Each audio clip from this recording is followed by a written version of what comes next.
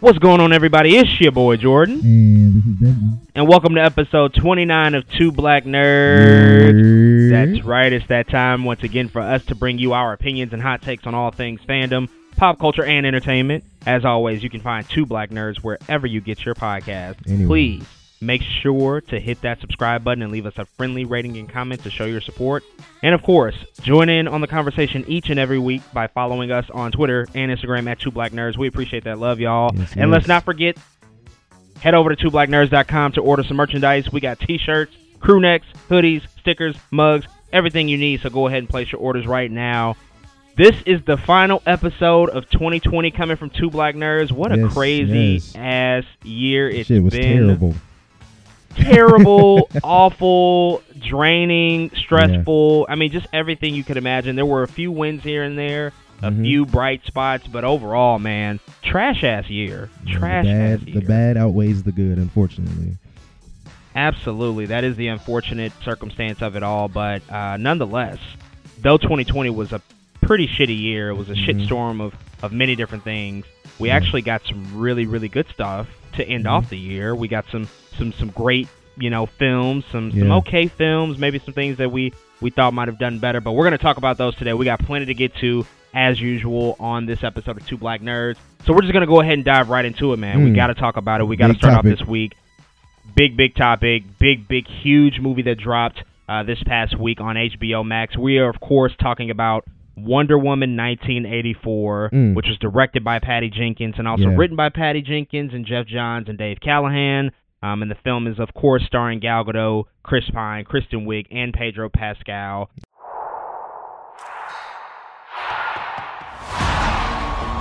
This world is not yet ready for all that you will do. Your time will come, Diana. And everything will be different.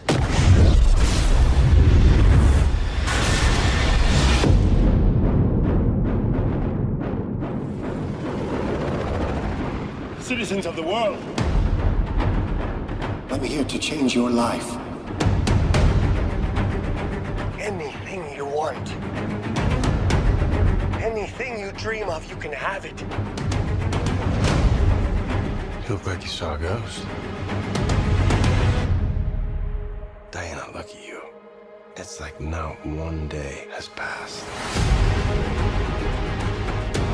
I don't want to be like anyone. I want to be an apex predator. You've always had everything, while people like me have had nothing. Well, now it's my turn. Get used to it.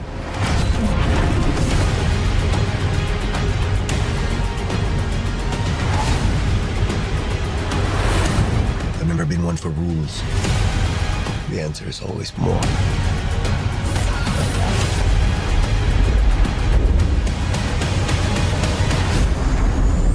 The way I fly, they will never find us. I forgot to tell you. What? Radar. Will they shoot at us?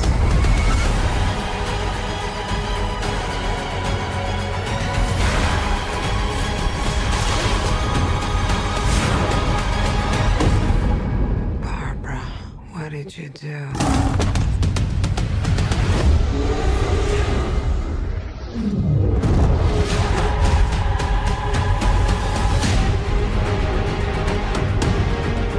I'm not so keen on this one. I figure you are, but you know what? I'm ready to go.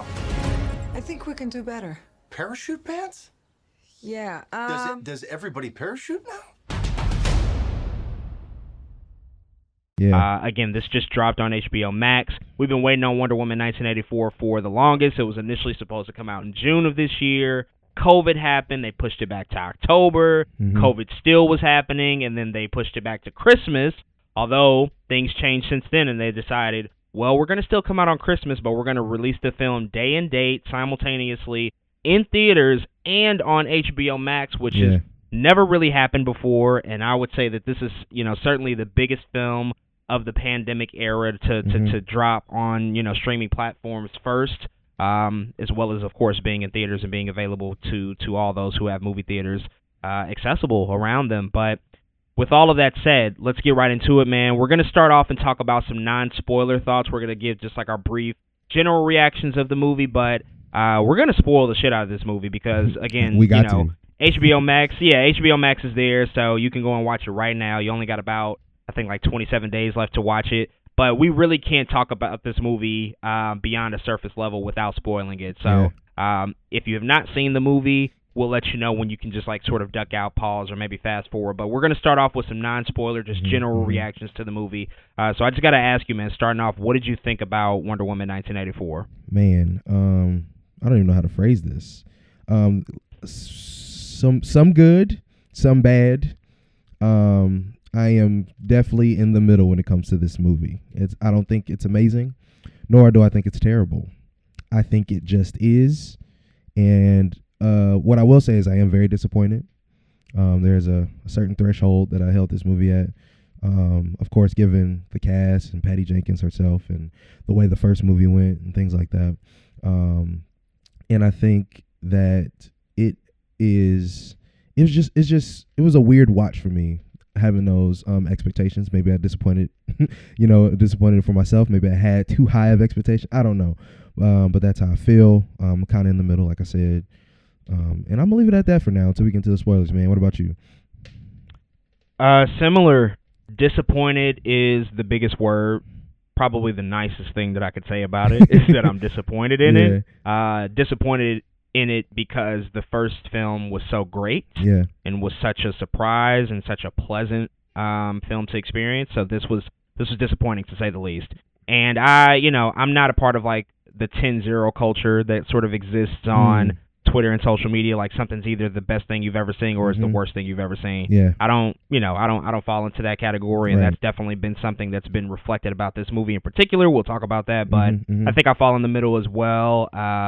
Unfortunately, the more I go back and rewatch certain elements of it, I'm becoming even less in the middle, and I'm more on the, this is getting even worse than I initially thought it was. So it's unfortunate that turned out to be the case, again, because the first film was so great. I had really high expectations for this, probably, like you said, our own faults there. Yeah. But we've been anticipating this movie for a really long time. We knew that it was going to be set in the 80s for a really long time. We got our first trailer. I just, thought about this. We got the first trailer for this movie a year ago. Like last December was when they debuted the very first trailer, and I remember seeing it, and it had the Blue Monday song in the background. I'm like, this is going to be amazing. And obviously, here we are a year later, we finally saw it.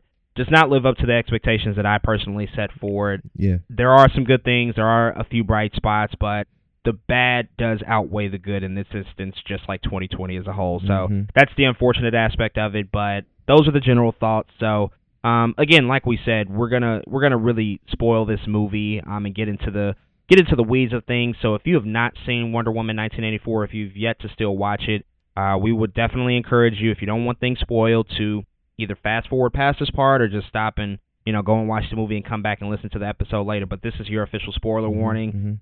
We're gonna get into it instantly and talk about spoilers for Wonder Woman 1984. So I'll just go ahead and start off with like some of the good things that I really liked about it. The opening on Themyscira, I think, probably is my favorite part of the movie in reality. Like, went back and watched that quite a few times. It's incredible action. It's beautiful. Yeah. It's shot with IMAX cameras, so you see that aspect ratio change. Hans Zimmer's score is phenomenal. It really brings it to life, and I think it sets the stage really nicely. And I think anytime we can get back on Themyscira, that's really good stuff. I also really liked, Pedro Pascal as Max Lord. I mean, he damn near carried the entire movie. His whole character, his whole mantra was "Life is good, but it could be better," which is very reminiscent of Gordon Gekko and that speech from Wall Street. Greed is good. Very much reminiscent of just like 80s culture, excess, more is always good. Get as much as you can.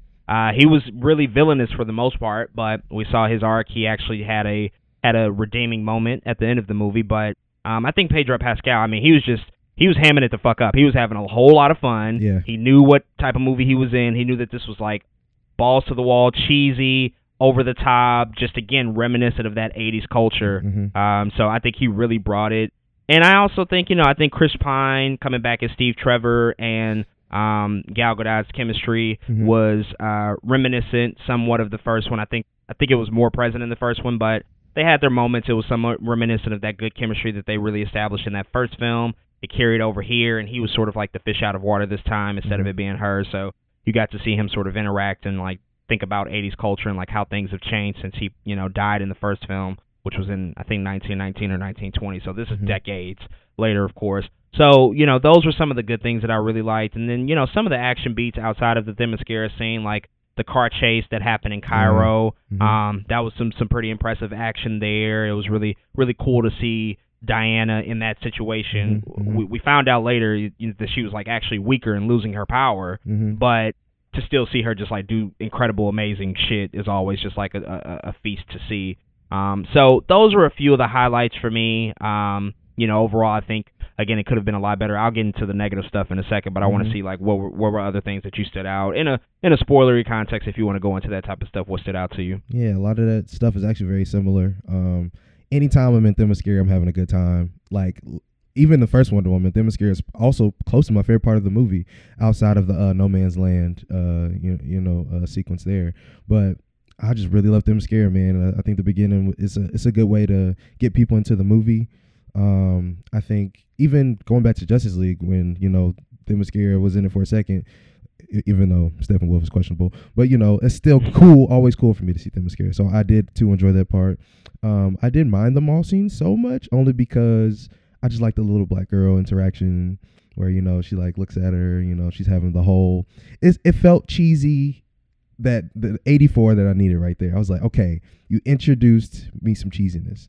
But I'll talk about that scene again later on. But I think, like you said, I really like the car chase scene. The moments where we actually had action, I was good with. Except one more action. But like the first couple action scenes that we actually got, I was okay with. And I think those are some of the things I like. I will also say, I don't think the actors did a good job. I don't think what's wrong with the movie is none of their faults. Gal Gadot, Chris Pine, Kristen Wiig, and Pedro Pascal, I think all did what they came to do. I think the issues were not them as actors per se. So I enjoyed them too for sure. And then I think there was one other thing I liked, and I forgot what it was. But I think there are certain cheesy moments that I will say I enjoyed in the film, which were things like how she runs sometimes is just really cheesy, but it's like it reminds me of the TV show so much. I'll be like, oh, I'm watching the Wonder Woman TV show here in this moment. Or when she learns how to fly, I like the moment, but we'll talk about that later too. But yeah, I just like some of the cheesy stuff that actually give a call back to Wonder Woman that Patty Jenkins told us about initially, right? So yeah, I think those are some of the things I like.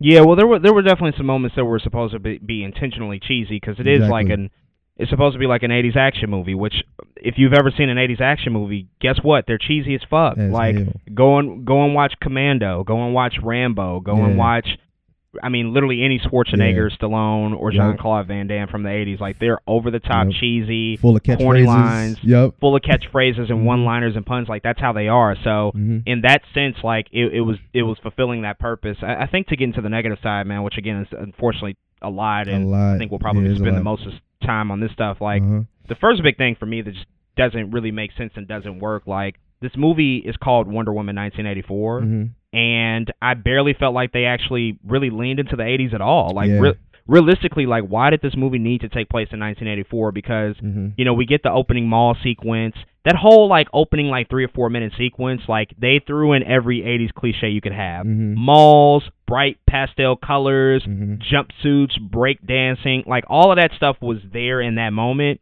But then for the rest of the movie, you never really got any other signature 80s stuff in the movie. Like I don't think it really needs to be set in 1984. And also 84 was such a pivotal year. So when they first announced this movie, I'm thinking like, oh yeah, there's so much to tackle there, because the first film being set in World War I in 1920, I believe, I mean, it dealt with the themes of that time, like the War of Men, the war to end all wars, like, and how did Themyscira play into that? Like it dealt with a lot of that.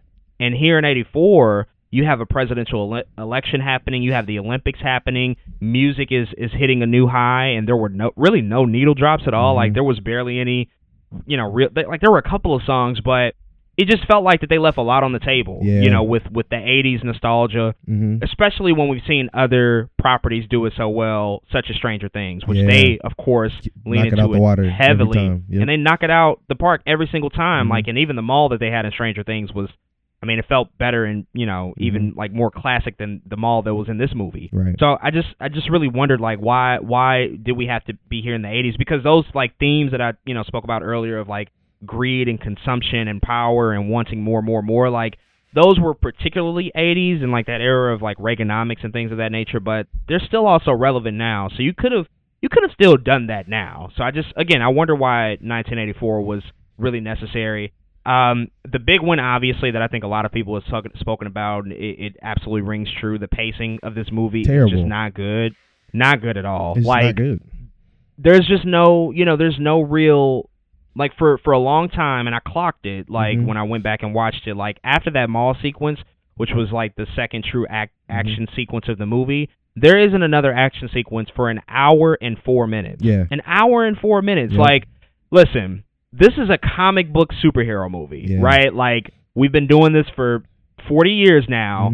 There's just a certain expectation that everybody has when they come to see a superhero movie. There's going to be action. That's why a lot of people watch them, and that's not to say that superhero movies can't be other things. They can't be more focused on character study. Yeah. They can't have their moments of introspection and dialogue. Listen, the first hour of Endgame, there's literally no action. Right. But the difference is that Endgame earned the right to say we're going to spend literally over an hour just talking to each other, right? Because there were emotional stakes. You cared about the characters.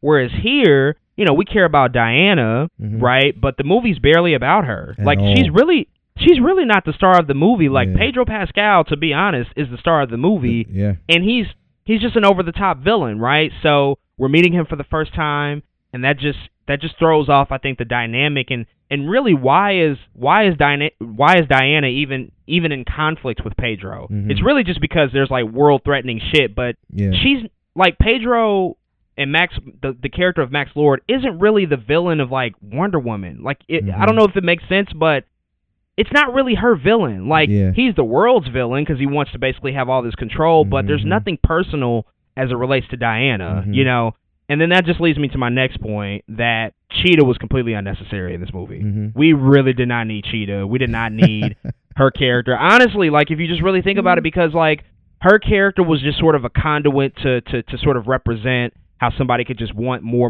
and that greed could eventually take over and consume you and all of these different things. But in essence, like, she was just there to be a physical threat for Wonder Woman. But she didn't serve any specific story purpose against Diana. She just wanted to be like her. Right. That's all it really was, but there wasn't any actual personal stakes I felt involved. And so by the time the end of the movie came and she fully transformed into Cheetah, which did not look good, by the way, it just didn't feel like you didn't feel anything. It just felt super empty.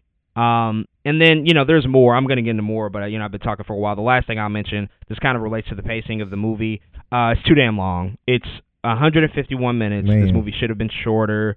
At least 30 minutes shorter. Yeah. There was just a lot that they did not need. Again, when you go 64 minutes and there's no action scenes, just as people who watch superhero movies, you got to read the room. Listen, we're just not interested in that. When we see a superhero movie, we want to see some action. We want to see specifically Wonder Woman in action, although she's barely in the movie in the first hour, like not really doing anything. It just doesn't add up. You know what I'm saying? So like a lot of that just tilted the scale in terms of the balance of having, great character moments, great development and dialogue versus having really integral and engaging action that can help push the story along. Because even the action that happened, most of it didn't really push the story along. Like, it was just action to say, like, yeah, we have like 4 action beats in this movie. So it should have been shorter overall. I got more stuff, but I'm gonna go ahead and just like throw it over you. Let you go into your things that you didn't like about it either. I got a lot of stuff too, man. You just talked about it. It's called Wonder Woman, and it was like, but where is she? A lot of times in the movie, you might as well just rename the movie Maxwell Lord. It's DC's doing a villain thing now. It's called Maxwell Lord now. Here you go, Pedro Pascal. You're the star of the movie, because that's what it was. We came to see Wonder Woman kick butt is what Right. we did. Whoop some ass. And we got 2.5 action, three and a half action scenes maybe. And they were, not that long either, to be honest. They're not, the most, I guess, even well paced, like we were just talking about, action scenes in the world. So, first thing I do want to talk about is we talked about the opening, Themyscira in the mall. As much as I like those scenes, low key, you can take them out the movie and nothing changes. As much as I love those scenes, because what happens is, even in the opening on Themyscira, they're talking about how Diana cheated the race or whatever, and her auntie's like, "Look, Diana, you can't, cheat to get ahead." That whole thing, and there's never a callback to it. It's like, okay, but where is this? Is this because of Steve Trevor? It's like question. I don't know. It just never really pops up. Like it's like, okay, oh, what now? And then we get to the mall scene, which again, you just said, like, it's great because it's 80s. I like that part of it. And then it's like, that's it. Where's the 80s now? It's like, where's the rest of the 80s in the movie besides Chris Pine trying on clothes? That's like, that's it. After that too, I think I'm like trying to think what happens else that's 80s, but it's really not. There's not a lot of it in the film. You were just talking about Barbara's character, Miss Cheetah. Her whole character arc is based off her not being able to wear heels. And then all of a sudden you see her in the bathroom with heels on because she got, she's trying to be like Wonder Woman, and she has. That's what tells us that she's all of a sudden like better. She's a all better of a sudden, version of herself. Like, don't worry, because she can has fit the on. heels. Exactly. Yeah, stupid. And it's like, I don't mind tropes in films, right? How we've seen, I don't know, Jamie Foxx, Amazing Spider-Man 2, and Catwoman, and all these characters we've kind of seen very similar archetypes to hers, where at the beginning they're klutz and they're not very sociable and they're dropping papers and they don't have a lot of friends, and then all of a sudden they get these powers and Jamie Foxx gap starts missing. And that's kind of how I felt with her character. Right. Like, it's like, Yeah. oh, look, she can walk in heels now. Like peekaboo. And I think that's why it felt like, even what is your purpose? Like, why are you defending Maxwell Lord too much? You know what I mean? Like, and it's like you said, she's a physical threat for Wonder Woman, but it's also weird because in the way the story is written, she kind of has to exist because Max Lord doesn't have any powers. So it's like, they're just not going to have no action scene. They're like, no, we need Cheetah to do some fighting. It was like, it's so weird though, because it's like, you don't need her, but you like do. I don't know. It was just weird, and I think it was messy in that way.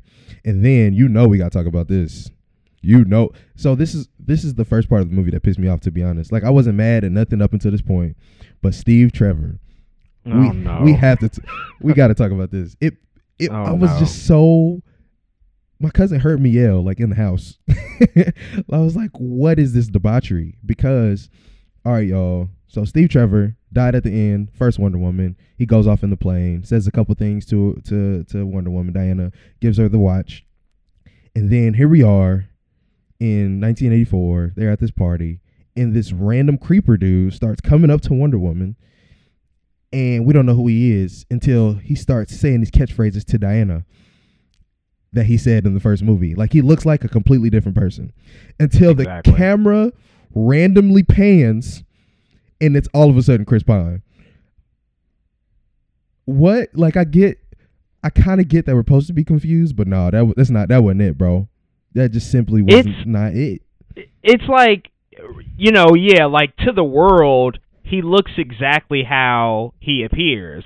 Not to mention, this actor is credited as handsome guy. That's literally his credits, which is ridiculous. But come to find out, like, he's been in like Hallmark movies, Christmas movies. Mm-hmm. Oh my God. But yeah, like, in that moment, we see that to the world he still appears as himself. Mm-hmm. But to Diana, she sees Steve Trevor. Like, that's what she sees, because she makes the wish. The Dreamstone is the central. It's a MacGuffin that's placed in the movie, which grants people any wish that it gives. Theoretically, it gives you one wish. She sort of under her breath, she doesn't even say it, but she wishes Steve Trevor comes back. But he doesn't come. He doesn't reappear from the dead. He comes back as another guy, but only she sees him in that way. Like he still looks the same to everybody else, because even that moment in the apartment, Steve Trevor looks at himself in the mirror, and it's still the guy. It's still the guy as himself, but it's like his soul has inhabited his body. Yeah. It's super fucking creepy. It's weird. It doesn't make any sense either, because it's like, does this guy not have a life? I don't know. This dude like took over his body, and in the casting, he's just handsome man, but he ain't got no family, a job. All of a sudden, Steve Trevor is just in this dude's body. I know he got fired. He had to get. He ain't show up to work for a week. I know he got fired. Oh, just ridiculous. And then I just don't understand. Like throughout the movie, this stone is granted all this crazy. Walls are being built, missiles are being launched, but you can't give Steve Trevor his own body. I don't like. What is the limitations of what we can and can't do? It just didn't make any sense. It was useless part of the movie that did not need to be there. Also, just what? Like, where did he come from? I don't know, man. It just all just happened, and that was just poorly done, completely. Yeah, that was we'll stay on that for a second. This idea and this concept of the Dreamstone being the central MacGuffin in this movie, like, it's nothing wrong with having a MacGuffin, because listen, I'm gonna have to make the comparison just because it's there. It's there. Infinity Stones, in Avengers Infinity War, those are MacGuffins. Like, that drives the narrative forward. It's all about getting those stones before Thanos can acquire them, because he'll eventually wipe out half of humanity. But the big difference is, one, those Infinity Stones were part of previous movies. That wasn't the first appearance. They were part of previous Marvel movies before Infinity War, so they had that benefit. But at the same time, there were still the Infinity Stones were used as story elements within Infinity War, like especially the Soul Stone. Like, that's a specific story element in Infinity War. They told the story of that stone through the characters, right? This Dreamstone shit appears out of nowhere. Apparently it's created by another like godlike deity. I guess we're to assume it's like Satan or some satanic shit. I don't know. But again, like you said, the inconsistency of the wishes, like, walls appear out of nowhere because some guy in Egypt decides to say, like, I don't want the colonizers to be able to access this land, keep them out. So a wall appears out of nowhere, and then at the end of the movie, when people renounce their wishes, it disappears. Same thing with the nukes. Yeah. The nukes come, and all the world is about to nuke each other, but then when the wishes are announced, they disappear. So what are the rules of these wishes? Like, Steve Trevor can't just be, brought back to life from the dead? I don't know. Maybe his body, because his body didn't. I don't know. It doesn't make sense because there's no continuity. Or no consistency with those wishes. It doesn't make sense, like you said. And I think another thing is that this creates a lot of continuity problems, because we're led to believe that by BVS and Justice League, Wonder Woman has, quote unquote, turned her back on the world since World War I. Like, apparently she was dormant and silent. However, if you look at this movie, that's definitely not the case. Like, there's no way that all of this shit doesn't happen. The world is about to nuke each other, and people won't remember this. So by the time she reappears in BVS, like, why does it take Bruce so long to find her? Why is it such a hard search for him to figure out that Diana Prince is Wonder Woman? Why is the only photo evidence of her from World War I? Like, she destroyed, cameras at the mall in the beginning and shit like that, but you can't sit here and convince me that after she broadcasts her voice to the world at the end of the movie asking people to renounce her wish, people are going to talk about that. Like, that's a major fucking world event. You know what I'm saying? Like, it creates continuity issues, so that becomes a thing. That Dreamstone shit is just, like, again, very inconsistent and creates a lot of problems and potential plot holes. It's so crazy. Like, how can you possibly just, I don't know, like, you in 1984, you're the people about to set off nukes. The next day, y'all just forgot? I don't know. Like, there should be something where once you renounce your wish, you forget what happened or something. Like, it just doesn't. It should be a memory wipe. It should be an easy memory wipe. Like, there's no way everybody doesn't remember this one day in 1984 where the world was about to explode and nuke everyone. Like, World War III was happening, and the world was pretty much about to come to an end, and nobody talks about it. Like you said, it doesn't make any sense in the continuity of BVS and Justice League and stuff either. It's just like, also, she doesn't know how to fly in those movies, I'm pretty sure. But whatever. Yeah. So it's like she's choosing not to fly at that She point. just Yeah, shoots. it's I don't feel like flying. also like everybody's not renouncing their wish. Like, let's be real. Like we're in the 80s, which Yeah. is again all about greed and consumption. Mhm. Everybody's now renouncing their wish. Like, get the fuck out of here. You're telling me that like that person who wished for $50 million isn't gonna keep that? They're gonna all of a sudden just be like, yeah, I renounce my wish. I don't want this anymore. Like, Mhm. bullshit. I don't believe that. So like, what's their story? Because we, by the end of it, after we see Cheetah, turn back to Barbara, we Yeah. don't technically see her renounce her wish. We Yeah. don't ever see that on camera. So like, it's purposefully ambiguous. So it's like, does Mhm. she have the ability to change Mhm. back and forth, like at her will? Yeah. Or did she just renounce it off camera? Like, again, that's confusing and just like weird and unexplained. Like, it's just so many things, and just like ultimately, like I think Patty Jenkins was definitely going for Richard Donner-esque era Superman. Mhm, Like mhm. it was supposed to be that hopeful, optimistic era of Superman, that Christopher Reeve era of Superman. Yeah. But in doing so, she sacrificed, I think, what made the first movie just so good, because there's literally nothing in here that reaches the heights of the No Man's Land sequence in the first one. Like, nothing even comes close to that, because that sequence and the siege that follows right after No Man's Land, like, that is incredible action, Just incredible good. stakes and drama, Yeah. just really good stuff. And nothing in this movie even comes close. Mhm. And particularly, I'm thinking about that fight with Cheetah at the end, which was just, I didn't like that at all. Mhm. It was dimly lit, and it was dimly lit on purpose, because we know that CGI on Cheetah was not the greatest. So I think that they created low light and darkness so that Mhm. they could like hide as much as they could, and they kept her moving. But as soon as I saw Cheetah and I saw Kristen Wiig and this, I guess it was CGI and a combination of, like, I don't really know. It Yeah. it didn't look good. It was very Jellicle cat Mhm. type shit to me, Yeah. which is scarring enough to think about cats at any point in time in the rest of my life. Hated that movie. But it just all didn't really work for me. So like, even that final fight sequence, like you said, she's a physical threat. She has to be there because Maxwell Lord can't put up a fight. Mhm. But even then, like, I didn't give a fuck about the fight, because I'm like, this really doesn't mean anything. Yeah. We're just having this fight Mhm. just to say we had it, but this is not the actual conflict. It comes later when Wonder Woman is like asking the world to renounce their wishes, Mhm. and then Maxwell Lord, all of a sudden, he has a change of heart, because his son is in danger, and we see more of a complete character arc for him. We see him greedy, evil, powerful, and then he descends further into madness and greed, of course, because he just gets more powerful. He becomes the Dreamstone himself. That's what Mhm. his wish is, to become the Dreamstone. So everybody's wishing for wishes. Unknowingly, he's grabbing people and saying, like, tell me what you wish, and he's manipulating people, Yeah. and he's granting these wishes, but it makes him weaker. We find out that every wish, you sacrifice something, really. You don't just get something and then it's over. Like, Diana loses her powers. Barbara, I think she just sort of kind of descends into madness. Of course, she just becomes more evil and hateful. And then Max, his character actually gets weaker. You can see the Dreamstone.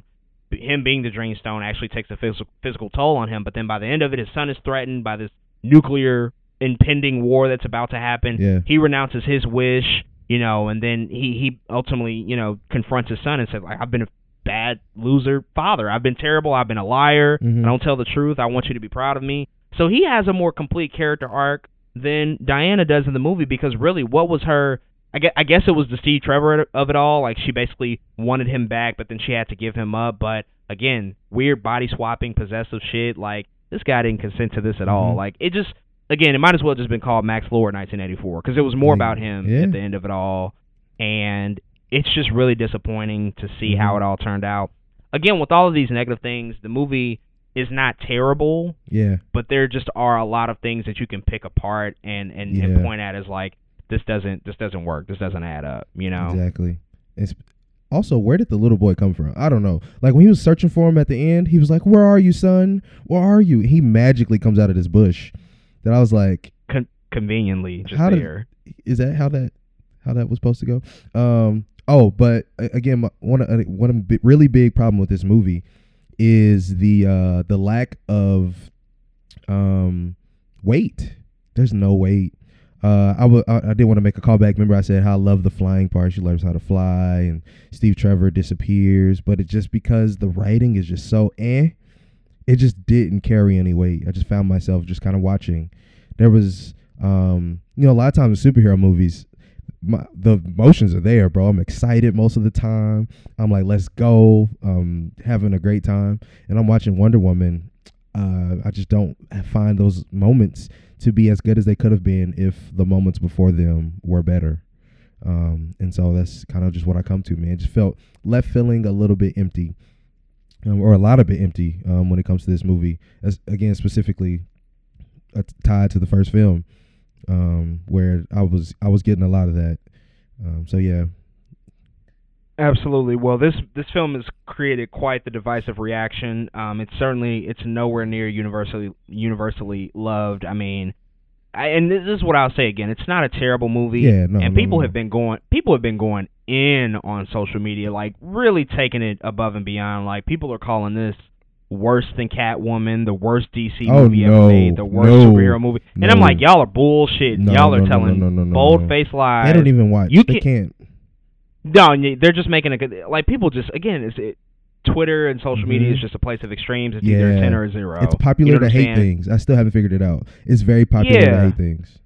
And people haven't even seen it, and they're making these conclusions. And now it has like the lowest IMDb score out of any DC EU movie, even lower than Suicide Squad. Wrong. That's bullshit. Like, let's not even try to do this, And I think again that just adds to the narrative of DC not being able to create great films, which they have. We've seen them create great films, but this one obviously ended up being more disappointing than some of their more recent efforts. But I would encourage people, like, give a thoughtful reaction. It's okay to not like it. Yeah, like, that's fine. If you don't like the movie, that's fine. Yeah. But like be also realistic with sort of your criticism of it as well, and where it falls within the rest of the stuff that they do. But all that said, they're still moving ahead with another movie. Wonder Woman 3 has been confirmed. Yep. We found that out over the weekend. Yeah. Fast-tracked, actually.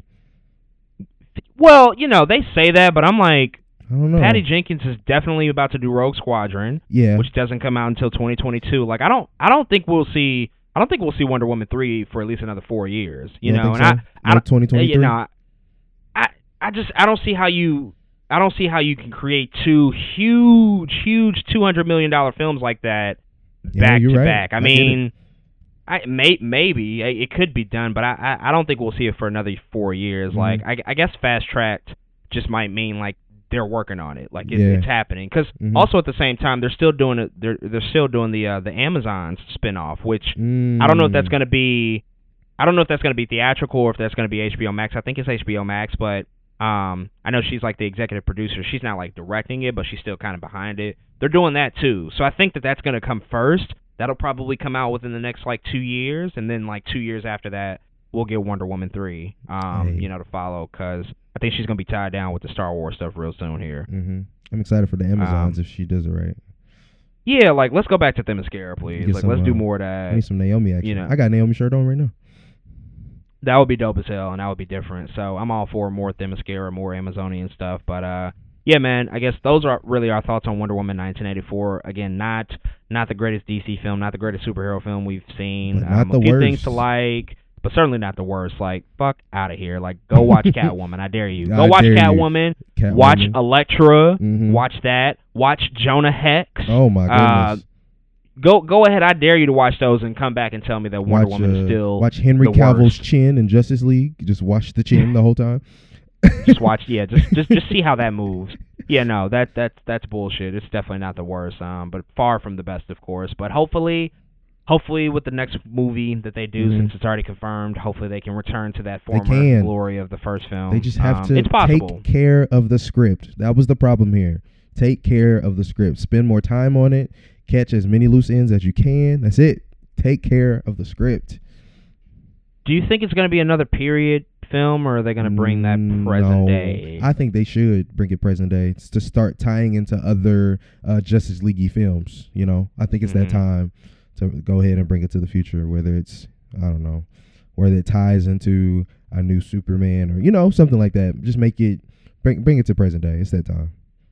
Yeah, I agree. I think something like 84 is still modern, but I think something, again, more relevant to now, whether that either be whenever it comes out, like let's say it's 2024, whether it's set in that year or maybe even a little bit into the future, I don't know. But yeah, I think to tie in those aspects to other characters in the DC universe, if they're going that route, that would probably make sense. So Yeah. I guess we'll have to wait and see, but those are our thoughts on Wonder Woman 1984. Let us know what you think. Hit us up on Twitter and Instagram at 2BlackNerds. Let's go ahead and move on. Another movie that came out Christmas Day, Disney Pixar's Soul.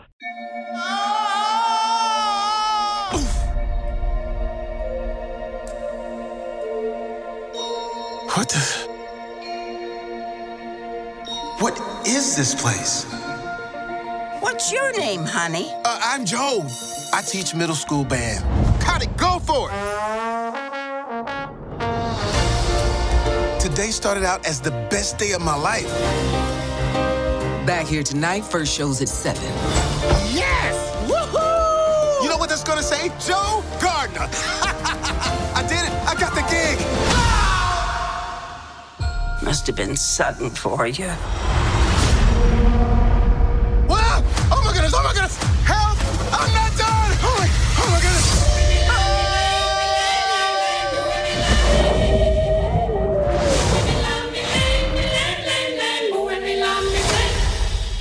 Huh? Is this heaven?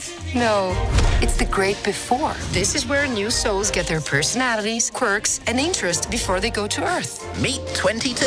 I don't want to go to Earth. Stop fighting this. I don't want to. Hey, look, I already know everything about Earth, and I don't want anything to do with it. You're missing out on the joys of life, like pizza. I can't smell. We can't taste either? All that stuff is in your body. No smell, no taste. Or touch. See? Okay, I get it. Wow, it's my life. Is all this living really worth dying for? You're still alive? Can you help me get back? No way! There I am. What are we waiting for? Wait, not me!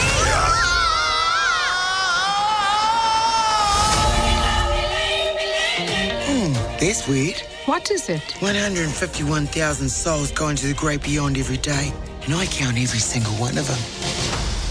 The count's off. Finally dropped, again, another movie that we were supposed to receive earlier this year in June. However, it was announced a few months ago that it was going to be exclusively streaming on Disney+, and lo and behold, it certainly did come to the streaming platform on Christmas Day. Soul is directed by Pete Docter, who's also the chief creative officer over at Pixar. Yeah. He also directed other classic Pixar films such as Monsters, Inc. and Inside Out. Yeah. And it was also written by him, Mike Jones, and Kim Powers. And the film stars Jamie Foxx, Tina Fey, Questlove, Felicia Rashad, Daveed Diggs, and Angela Bassett. So we're going to go ahead and get into Soul. This movie is something we're also going to spoil because, again, it's available on Disney+. You can go watch it literally right now if you want to. If you've not seen Soul, again, pause the episode and come back to us later just so you can get those thoughts. But let's just dive right into it, man. Soul is definitely the latest Pixar film to come out and create a lot of great response and feedback. I mean, this continues sort of, Pixar's almost unbeatable streak of just delivering great quality films. They've only had a couple of misfires in there, but for the most part, they've been pretty Teflon and putting out great shit. Soul is the latest movie. It seems like to follow that trend. I'll just go ahead and say I really enjoyed the film. I really like it. It's so much to like about it. I think I might have enjoyed this Pixar movie more than a lot of their recent films. It might be my favorite one since Coco, which has been 3 years now. And they've had, other films in between that, Incredibles 2, Toy Story 4, things of that nature. But I really, really liked this film. There was so much heart to it. There were so many, heartwarming themes and ideas. The movie's all about, following your dreams and whatever your passion is in life, what your purpose is in life, and what that means to you. All very resonant stuff. Damn near might have been the deepest Pixar movie we've gotten in a while. They're really taking sort of an existential look at life and what that means and how to lead your life and things of that nature. But overall, really liked it. There's definitely some things about it. It's not perfect. There's a few things about it that I'm like, I wish we didn't go that way. I wish this could have been something a little bit different. I'll get more into that when we get into spoilers and things of that nature, but I think it just like ties in. I like to say this all the time, like two things can be true at once. I can really like the film and really enjoy it. However, I have a lot of things that are a lot of feelings towards it that are a little bit more complex and would challenge sort of the notion and the idea of the film and the direction of the film. And we'll get into those in a second. But what are your overall thoughts about Soul? I also really enjoyed the film.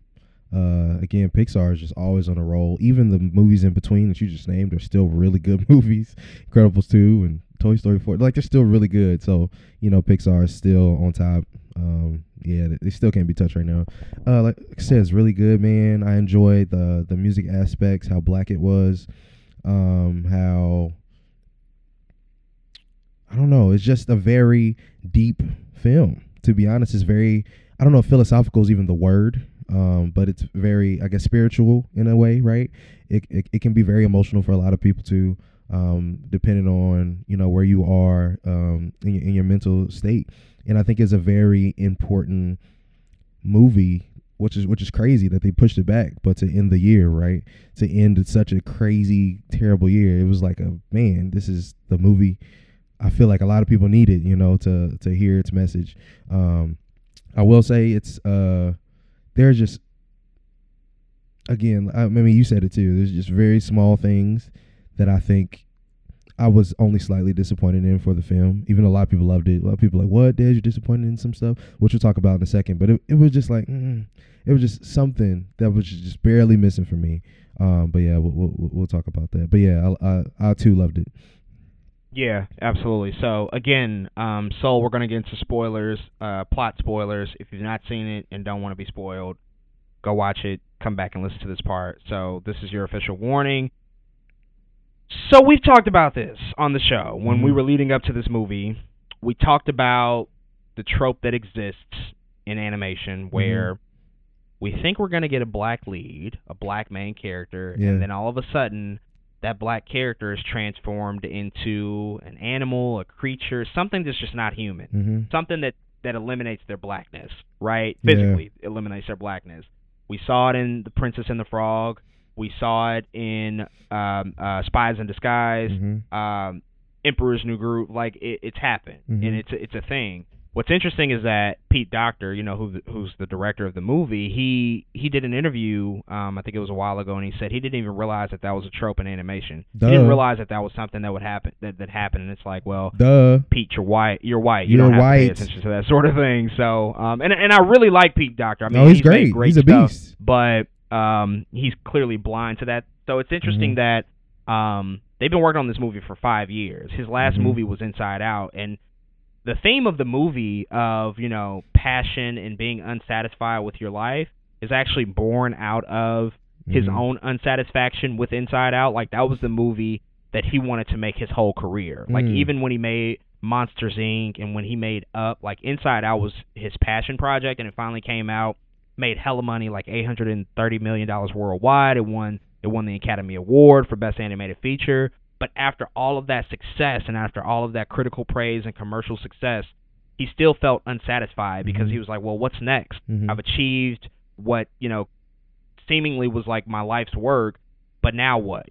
So this idea of this movie was born out of Inside Out, and people have like sort of made that comparison. Like, it feels like a spiritual sequel to that movie, right? And it kind of is. But again, we talked about that trope that he wasn't aware of, and it's interesting because they've been working on it for 5 years, but 2 years ago, that's when they brought in Kemp Powers to be a part of the writing team, because Kemp has said himself when he came onto the movie, it was in pretty rough shape. And they brought him on specifically to avoid those unfavorable stereotypes that exist about black people. Because, prior to him, who knows how many black people were actually working on this movie. But you can see in the film the positive representations of black people, the things that do exist about our culture that we do celebrate and that we do love. My favorite part of the movie, which is ironic because it also is somewhat equally problematic, is the second act where we see 22, who's a soul that that finds Jamie Foxx's character. I think his name is Joe. Joe Gardner. Joe Gardner, she finds him in this, sort of afterlife, this existential afterlife, and they go back to Earth, and we think Joe's going to be back in his body. However, 22 takes over his body instead, and then Joe becomes a cat. There's problems with that because it's like,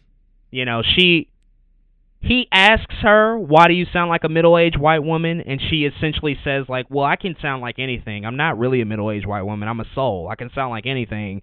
But it's Tina Fey, who is a middle-aged white woman. So I can't eliminate the fact that this is who you are, right? Right. There's problems with the idea that she's inhabiting a black man's body. That's kind of weird. Yeah. This body swapping shit, what is going on? Steve Trevor, Wonder Woman, this, I don't know. But it does create some of my most favorite parts about the movie because it leads to that barbershop sequence, which was just stellar. Best part. Stellar. Fucking best part of the movie because you see real barbershop culture, black barbershop culture. You see the conversations that they have, what it's really like to walk into that. And then even on a larger scale, New York City, like it's in Queens and how much black culture is represented there. Like it's just a beautiful sequence because it's like that is exactly what it's like to go in a black barbershop. Like he walked in, his hair was fucked up, and they were like, "Oh boy, you need some help right now." And then they got into a real conversation. They talked about life and what it means to follow your passion. So my favorite part was the second act because it was funny as hell too. Like I haven't laughed this hard in a Pixar movie in quite some time. Like Kent Powers came in and wrote that Knicks joke, which was just fucking hilarious. He clowned the Knicks. And he talked about that. So there were a lot of great things to like about it, and I'm really glad ultimately that he came into this movie because who knows what it would have looked like without his involvement. And I think the thing is that I think that they did the best because, again, he was brought in 2 years ago, like midway through the production. So they couldn't really reverse course on the story and what they were going to tell. And the idea that in the first 10 minutes, Joe Gardner is not in his traditional body. We don't see Joe Gardner as a black man. We see him as a soul. And we were worried about that before the movie came out. When that moment happened, it sucked me out of the movie. I'm like, okay, well, here we go. Here's the entire movie. We're not going to see Joe. We're not going to see any more black characters. And then we do see Joe come back, obviously not as himself, but I was still relieved to see at least him being back on camera, and then also his family as well, because we got exposed to them again, in the movie as well, and his sort of bandmates that he was going to perform with.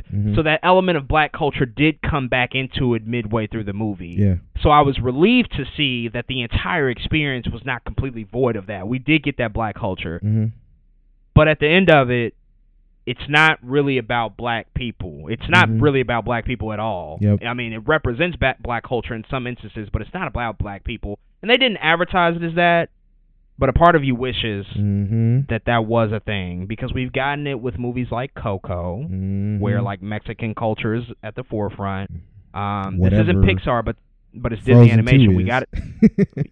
Whatever that is. I'm not even going to talk about that. This isn't Pixar, but in Disney Animation, like Moana, is all about, sort of like island culture and that aesthetic. Right.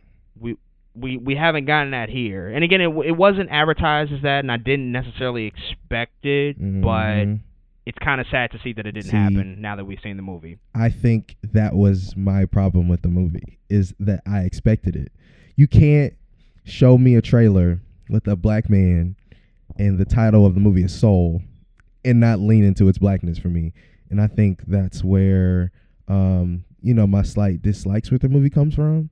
On top of the keep turning black people into character trope thing. But it's like there are moments where you lean so heavily into the blackness.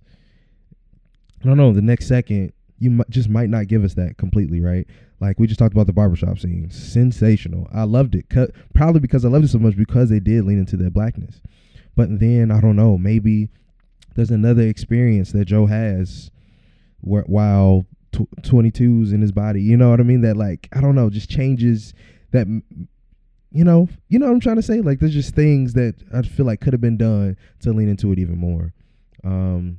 Another thing for me was I thought it would be more musical. Not necessarily, and it's a Pixar movie, right? I didn't expect a lot of music, but I expected to talk about, I feel like we only talked about one kind of soul in a lot of ways. Sure. And we didn't lean into the music blackness part of soul, you know what I mean? Like, I don't know if you've seen Trolls, the second Trolls War Tour, but there's part of the movie where they go to Funkland and they lean all the way into it. Like Bootsy Collins is there, Anderson .Paak is there, Mary J. Blige is there, and there's like this whole thing they have where they lean completely into the soul funk island. And I was like, man, if we would have got that in Soul, it's called Soul, you know? I'm like, dang, we would have just got that. Like we get little snippets of like when he's playing piano, or you know what I mean? But even those moments still felt very spiritual soul, and not all the way leaned into the musical, you know, the musical soul that I was hoping for. So yeah, that's where I took. But even we talk about the barbershop scene, you know, Daveed Diggs actually helped come up with a lot of that. Is what I found out. And I was like, not surprising. I was like, I cannot wait until Pixar lets black people direct movies. That's the thing right there. I was just thinking that, like, I can't wait. It would be nice if a black man directed this or a black woman directed this. I can't wait. Wouldn't that be ideal? Why not? Why not? You know, like, it isn't, like, the story isn't inherently about black culture, but to your point, it kind of is, and it kind of should be, like, with the nature of the story. It should have been. You know, like, there's bigger themes, of course, there, again, that the universe can relate to, we can all relate to, about following your passion, following your dreams, what is the meaning of life, what is your purpose. We can all relate to that, and I appreciate that being the central story. But there's no reason that the experiences and the culture and the dynamics of black people can't be used as a vehicle to help tell that story. Because again, the music is supposed to be a big part of that, and there's a little bit of it there, but not so much. Like, not so much to the fact that it drives the story, because it doesn't really drive the story. Right. You know, and so it makes you wonder, like, I'm grateful that this is, you know, the first Pixar movie with a black lead. I'm grateful for that. But it doesn't need a black lead. It could easily be replaced with, you know, a white lead if that was the case, because, like, it's not essential to the story, and that in and of itself is a bit disappointing. And I know we always say, like, hey, we want more movies where black people are just in normal situations that anybody can end up in. Like, it doesn't have to be about blackness and black culture. I agree with that too. But again, I think all of that shit can exist. I think it can coexist. I think you can do both in one story. I think you can successfully tell a story that is about a universal theme that we can all relate to, while also still highlighting black culture, and it doesn't have to sacrifice our lead eventually turning into some shit that he's not, turning into a soul, or having his body inhabited by a soul that sounds like a middle-aged white woman. Like, you don't have to do those things in order to successfully pull that off. You know, so yeah, it's complicated, bro. Like, because again, I think we both really, really like the movie. Like, it's really good. It is. But it's like, damn, like, are we going to get this opportunity again? Can we come back to this and, like, do something that's a little bit more representative of us and our experiences, you know? Because in watching it, I was like, ooh, I'm so close to, like, you know, my mind giving this movie a 10. But when I finished it, I was like, just a piece missing. And I was, like, trying to figure it out, but I think that's what it was. It was like that idea of that soul, man. I was just like, maybe this movie's lacking just a little bit of it. Just a little bit of it. And that was it for me. That could be a representation thing. There's probably white kids across America who love this and not even thinking twice about it, you know? And which is great too. I love that too. But it's like, just for me as a black music man, you know, I was just like, but barely though. But again, amazing. I love it. It's great. I'm going to watch it again several times, probably. If you know me, you know I love Pixar up and down. There's only a couple movies I don't like, mainly most of Cars. But yeah. Cars sucks. Keep saying that for the rest of the time. Cars is ass. Unnecessary. Yeah, I think, all in all, I think they did a great job. I can't wait, like I said, to find a black director for something. Pete Docter didn't have to do this movie. You got all these black people to sign one of them. You had Frank Abney, who just did who just did Canvas on Netflix, who doesn't work at Pixar anymore, who just left Pixar. He could have directed the hell out of this film. So you know what I mean? There's just little stuff like that. that I think could have enhanced the experience. But it's never too late, man. It's always the future, and I think they're going to continue to do great. Pixar's still on the roll, man. They're still on the roll.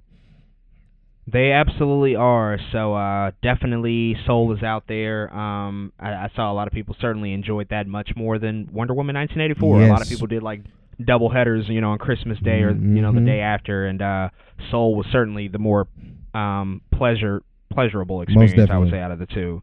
So if you've seen Soul, let us know what you think about the film. Hit us up on Twitter or Instagram at 2BlackNerds. We're going to move on to our next film that we got to talk about and review. Of course, the one and only Ma Rainey's Black Bottom, which premiered on Netflix just a few weeks ago. We also held a 2 Black Nerds movie night to watch the film. Yes. Ma Rainey's Black Bottom is directed by George C. Wolfe, written by Ruben Santiago Hudson, and the film is, of course, starring Viola Davis, Chadwick Boseman, Glenn Turman, Coleman Domingo, and Michael Potts. Yeah. A 1, a 2, a you know what to do. This would be an empty world without the blues. I try to take that emptiness and fill it up with something.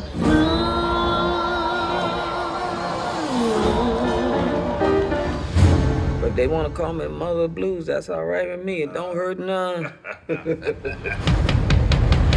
Way down south and Where's the horn player? I got a friend. Come on, Levy. You rehearse like everybody else. I'm gonna get me a band and make me some records. I knows how to play real music, not this jug band shit. You call that playing music? I know what I'm doing. Go on and fire me, I don't care. When I got there, they began to say. That's to get the people's attention. That's when you and Slow Drag come in with the rhythm part. Me and Cutler play on the break.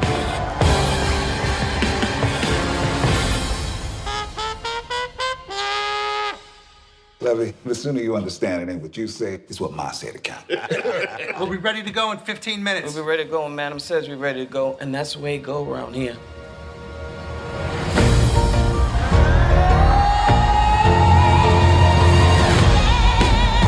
These records are gonna be hits. Please come home to me. Every colored man in the world got to do his part. I'm gonna tell the white man just what he can do.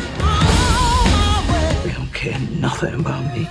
All they want is my voice. About them songs I give you. They're not the right songs. I don't take them off your hands for you. I got my time coming to me. You don't know nothing about what kind of blood I got, what kind of heart I got beat here. Come on. Come on!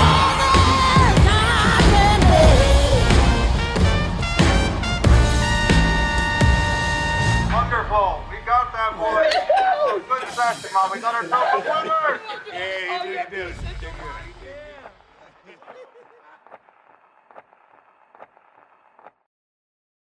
So, Ma Rainey's Black Bottom, it's based off of the play of the same name. Definitely check this film out. Highly anticipated for many reasons. I mean, obviously, Viola Davis is one of the greatest working actresses today. Yeah. So was going to watch it off of that alone, but then obviously had to watch it because, this is Chadwick Boseman's final live-action performance that we'll see him in a film, which is certainly bittersweet. So was always going to check out this movie. Saw it. Loved it. Thought it was an incredible film. Yeah. It was anchored by two powerful performances from both Viola and Chadwick. I mean, it was stellar to see them, and for a lot of the movie, they barely interacted. Mm-hmm. It wasn't really until the third act where we saw them like come together, and they were butting heads. They were not good with each other, right? But for a lot of the movie, we kind of saw them separately and their dynamics and how their characters were in relation to other people. But then by the end of it, we saw them clash and come together, and it fucking exploded. And again, we're gonna get into spoilers for this film too. I'll warn you. But overall, really enjoyed this movie. It's definitely gonna get, strong Oscar attention. I feel it in my bones. Like there's no way, just from obviously the acting performances, but I think also just like editing and sound design and all of those different technical awards. I think it's going to be a strong contender there. Even probably screenplay as well. Probably adapted screenplay. I think it'll get attention there. And it very much feels like a play, right? Like it is based off of a play. So the way that it sort of paces itself out, you're in really just a few locations for extended periods of times. Like it's not jumping too many places. Like you'll sit in one room and just see people talking to each other for like 12 minutes, right? And uninterrupted. So it very much feels that way, and it represents a lot of those sort of older aesthetics and what the music scene was back in that time. But overall, really, really enjoyed this movie. It's stellar, and again, it has really incredible performances from our two leads. So yeah, man. Let me hear your thoughts on the movie. Same. You said it all. In my mind, Oscars for everybody. Oscars for Viola, Chadwick, Glenn. Oscars for the whoever made the fat suit. It was just enjoyable all around. We'll talk about spoilers here in a sec, but I just found myself honestly just encapsulated within the film. I watched it. I feel like I watched it so fast, even though of course it's not long, but like just one of those movies I wasn't distracted. Like I didn't look at my phone. I was just in the movie the entire time. So I really did love it. I'll be watching it more times. Yeah, it's good, man. Yeah. So we're gonna get into a few spoilers here. So this is your official warning. If you've not seen Ma Rainey's Black Bottom, go ahead and watch that and come back to this. This is your official spoiler warning. Man, so you mentioned how quick this movie is. It's only, which surprised me, it's only 94 minutes long, and I didn't expect that. Like I hadn't researched it really too much before I saw it. I just wanted to kind of go in cold. I was fully expecting this to be like 2 hours, 15 minutes, and then come to find out it's like 94 minutes, but it's really 94 just like minutes of just like crazy good dialogue, great script, and great scenes and character interactions. But it feels like a breeze because you're just wrapped up into this world. And I really appreciated how much of that 1920s blues influence really, you came throughout the film and you felt it. And obviously, Ma Rainey is, a real person. So the fact that it's like kind of based on her life and her story is incredible to see. And Viola Davis, she did a show-stopping job in that role. But what surprised me is that, she's top billed and it's really named after her. But I don't know this for a fact, but it feel like Chadwick had more screen time technically than she did. Like if you probably added up the minutes, like Chadwick was there all the time, which was a surprise, and he's like a trumpet player in her band, but it's really a lot of it is told from his perspective. And I gotta, if you haven't seen this movie's dark. It's not like a really happy movie at all. Like a lot of dark shit happens. It ends on a really dark note. Chadwick essentially murdering one of his bandmates. Like it ends in a really dark place, and just his character and sort of his descent into, I don't want to say madness, but just, he just completely kind of loses himself throughout the movie. It was unlike any other Chadwick Boseman role that we've seen him play. He's usually playing really optimistic characters that they have personal challenges, but they don't necessarily appear to have all that many demons. I think besides like Get On Up, which is him playing a real life figure in James Brown. A lot of his characters feel optimistic, and he has a certain gravitas that he brings to those roles. Like when you look at Chadwick Boseman on screen, whoever he's playing, you look at him as a leader, as a person that has stature that you can get behind and follow, right? But here he's a very worn down, unsatisfied, unhappy member of this band, and he's clashing with everybody. He almost has a moment with pretty much everybody in the movie where they're just going at it. 100%. You know what I'm saying? So he's the, in certain regards, he's the protagonist and the antagonist in the story. Also similar to Viola, because she's going at it with a lot of people too. But I just really appreciated seeing that kind of that darkness, and it's a little eerie and ironic that this is like his final, on-screen role, that this was the character that we're going to see him as, because it's a different turn for Chadwick for sure, but I thought he did an incredible job. And again, Viola Davis, she's one of the best in the world. That moment where she would not perform until she got her Coca-Cola was like, this lady here. This lady here, she's a goddamn. I mean, she's not really a diva, but in that moment, she wasn't doing shit. Was though, yeah. She wasn't doing that shit until she got her Coca-Cola, and like the way she gulped that down, I was like, oh my god. And everybody was looking like, did she just okay?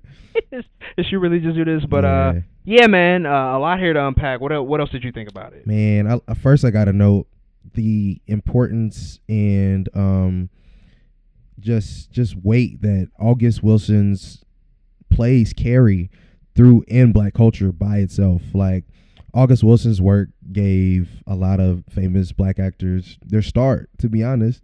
I think James Earl Jones started on an August Wilson play. Courtney B. Vance, Angela Bassett, which you think they could be married based off them being in the August Wilson play. It's crazy. But Samuel Jackson, I think, Lawrence Fishburne, all these people like kind of got a lot of their early work based off August Wilson's work. And even coming off a couple years ago, we just seen Viola Davis and Denzel Washington playing Fences, which is also an August Wilson play. So it was just like, I just love how these plays are just so, there's not a lot of set pieces. It's all acting and dialogue. And that is, if you can keep people engulfed in a story and in a world for a certain any amount of time, just based off again the script and the acting, you're talented. And so I just have to give August Wilson some sort of praise for the work that he's always brought to Black culture. And so we've talked about it. Chadwick Boseman, man, wow. He had so many good monologues that I was just like, like it makes you mad. But I found myself like smiling, even though a lot of things he was talking about throughout the film, where he talks about the rape of his mom from white men who came into their house. Like, even though this is like one of the darkest stories you've ever heard, I couldn't help but to just be like, the world gave us this dude, man. Like, it is crazy that Chadwick Boseman was actually, he existed on this earth. And for that, I had to be grateful because he really did kill it, man. He did. And then Viola Davis, man, I think she's always going to kill these play like things, because just like she killed Fences, she had a couple monologues herself where you're just like, ma'am, where more Oscars, please. Just keep at least 3 the more. Movies coming. As much as I love you and your TV shows, right? Your How to Get Away with Murders. I'm like, I need you in some more films, because I like seeing her get into a certain character for an extended period of time, because she played the hell out of that role, man. The way she had to hold her mouth because Ma Rainey has this like top grill and gold teeth. She's just different. Viola Davis is just different. Even like I just talked about, even the woman who made the fat suit should get an Oscar, but Viola Davis even walking in the fat suit was like, your mannerisms are just different just by you. Everybody can't do the things that she was doing on the screen. And so I was just really entertained the whole time, man. And then to get into a lot of the themes of the film, it's so sad to see how even the climate of this film, how initially you're like, oh, Ma Rainey's this great blues singer and she has a great band, to see how even small parts of the band outside of Levy, which was Chadwick Boseman's character, even they were, had their own issues and they were hurt. And to see what Ma Rainey had to come from, or whether it's really this film was about the exploitation of Black artists in the blues era, and in the end we see that, the record is sold to, or is re-recorded by this big white orchestral, jazz band. And you're just like, it just makes you upset. It does. It is what it is. Like, even Chadwick Boseman's story make you upset. And to see him be driven by madness the way he was, just by being denied so much in life, is really what the film was. It's like, we can see the goods and in these times, and the music can drive us, and Ma Rainey can get her nephew that stutters to finally, give us this record, but that record may never be published by her, or people will never hear this record because it was just so much darkness that you talked about in the film. And it was just really cool. It was really cool. I wish I could have seen it on like a Broadway, esque stage. But yeah, I enjoyed it a lot. Yeah, it just goes to show how really underrated Chadwick is as a performer, like a true actor. Yeah. You know, he's played these huge roles, but the man can act his ass off, and I think I'm you know, again, of course sad that this was his final on-screen performance, and you know, those last few minutes of the movie, you know, after he kills, you know, his bandmate, like that's among the darkest stuff we've ever seen him do, but it's also like some of the finest work we've ever seen him do. So I'm thankful that we got it, but it's also a little bittersweet too. And you know, I think those themes that you talked about are very prevalent. Like the racial tension obviously is there. That claustrophobic feel of just like people being surrounded by each other for times on end, and people don't really like each other, but they work with each other and they deal with each other. And also how ambition can really bring out darkness in a person. Like you say, you know, Chadwick's character Levy, he'd been through a lot. You know, there was a lot that drove him to the place that he ended up in. He was angry and unsatisfied, but he was also super ambitious too. Like he didn't want to be her trumpet player for the rest of his life. He had his own aspirations of things he wanted to do, and that also, I think, added to this this element of him wanting respect. And he never felt like he got respect, and because of that, he was going to take it to the next level. You know, so it just goes to show like how ambition can take you potentially to dark places if you let it as well. There's so many things that influence the story, but yeah, it's an incredible thing that we've gotten this. Again, I think it's going to get so much attention come awards time from many different aspects of the movie. Yeah. It just was really successful on all fronts. It's a definite recommend, and it's something that I think, to your point earlier, I'll be revisiting very soon again as well. So, Ma Rainey's Black Bottom, definitely a hit. Definitely go check that out if you have not seen it. And hit us up and let us know what you think of the film. And we got one more film to talk about. I have not seen this, but I know you checked it out. Yes. Sylvie's Love, which just debuted. That was, what, the day before Christmas that it debuted? It came out Christmas Eve. Christmas Eve. So Sylvie's Love is written and directed by Eugene Ash, and the movie is starring Tessa Thompson and Nnamdi Asumuga. Excuse me if I mispronounced that. Tell me about this new boy at the store.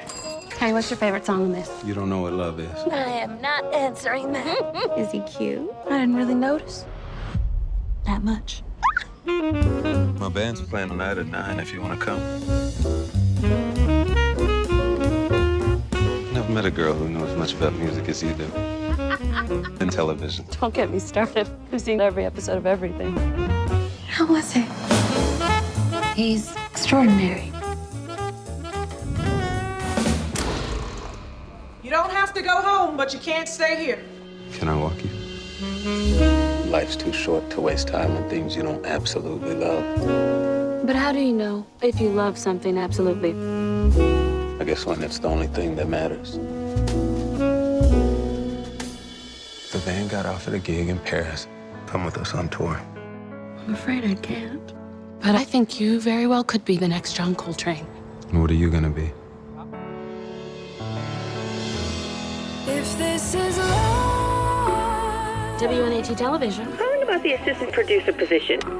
Are you married? Yes. Hey. Producer's assistant's not the best job for a housewife. Why should I hire you? Because I didn't know that a Negro woman television producer even existed. And all my life, that is all I've ever wanted to be. It's been a long time since I felt the way that I do now. Robert. Sylvie? What are you doing in New York? Recording an album. So good to see you. You too. It's been a while since I smiled. You're working? You're not being a very good hostess, and what will people say? I can't be the woman of your dreams while also trying to be the woman of my own.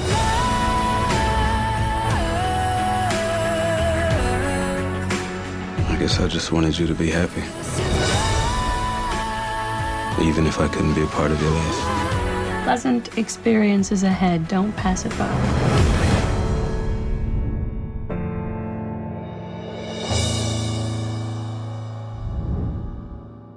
But yeah, man, what did you think about Sylvie's Love? Sylvie's Love was really good. When you're watching it, you're like worried at certain points that you won't like it, but you always end up on the other side liking, you know, the moment that you're in or what's going on. I talked about this a little bit on Twitter, but I'm gonna bring it back here. Earlier in the year, we talked about The Photograph, And we also talked about earlier in the podcast, I think, but how allowing black people to just be boring sometimes. Issa Rae talked about that too. And you know what that looks like, and we got that in the photograph, right, where this is just a love story. There's not super over the top drama. It's just, you know, there's, of course, there's things that happen. It has to drive the story, but it's nothing like, you know, super baby mama, nobody gets shot. You know, it's not very traumatic in terms of how the story goes. And I think Sylvie's Love kind of gives us that same energy, just allowing black people to exist on their own in the 1960s here, where of course there's still a small racial landscape, right, that exists. You have to, like, it, you're black in 1960s, it exists, but it doesn't harp on any of those things. There's not a lot of trauma. It's really about a black love story in that time and what that looks like. And for that reasons, I think I really like this movie.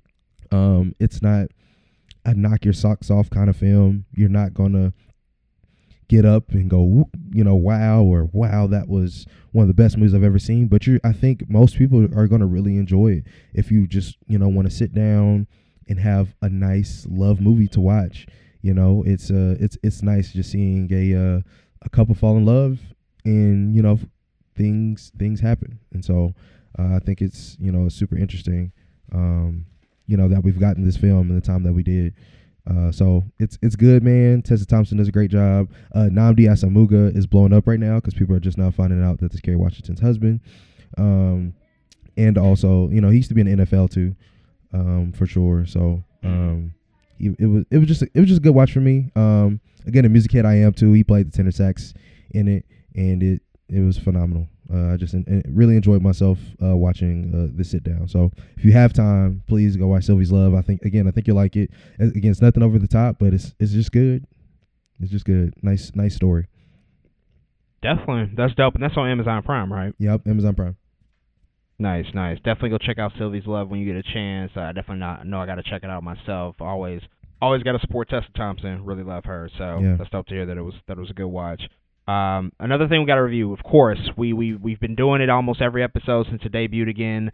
We got to wrap it up and bring out the second season of The Mandalorian. Of course, we have to talk about the final two episodes of season 2, episodes 7 and 8. Episode 7 was entitled The Believer, and episode 8 was entitled The Rescue. So we're gonna get into this a little bit and talk about our spoiler thoughts with The Mandalorian, because boy, there is some stuff. There is some stuff here that happened. Definitely some spoilers to take away. Let's start with The Believer, episode 7, of course, since we didn't get a chance to talk about it in the last two Black Nerds. But we saw the return of Bill Burr's character Mayfield come back in this episode, and he was damn near on screen for all of it, damn near all of it.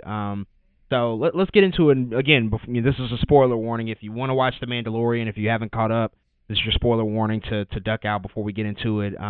But yeah, Bill Burr was back. You know, they essentially needed him to get into an Imperial mining hub, you know, in order to get information about Moff Gideon's location, so that Mando could go retrieve the child, since the child had got kidnapped in episode 6 of this season. And we saw, you know, Fennec, Cara Dune, and Boba Fett, they all teamed up along with Mayfield and Mando to basically enact this plan. It was a really entertaining episode. There was like an attack from pirates that happened when they were like trying to get into the Imperial base. That was really entertaining. But I think probably the biggest sort of like moment that happened was actually like one of the more quiet scenes we've ever gotten from the show. And it's when, you know, Mando and Mayfield are within that base, and they're almost out, but Mando does some crazy shit that he never does. Like he broke his own code, and he had to remove his helmet because one of the Imperial officers, you know, essentially kind of forced his hand to do so.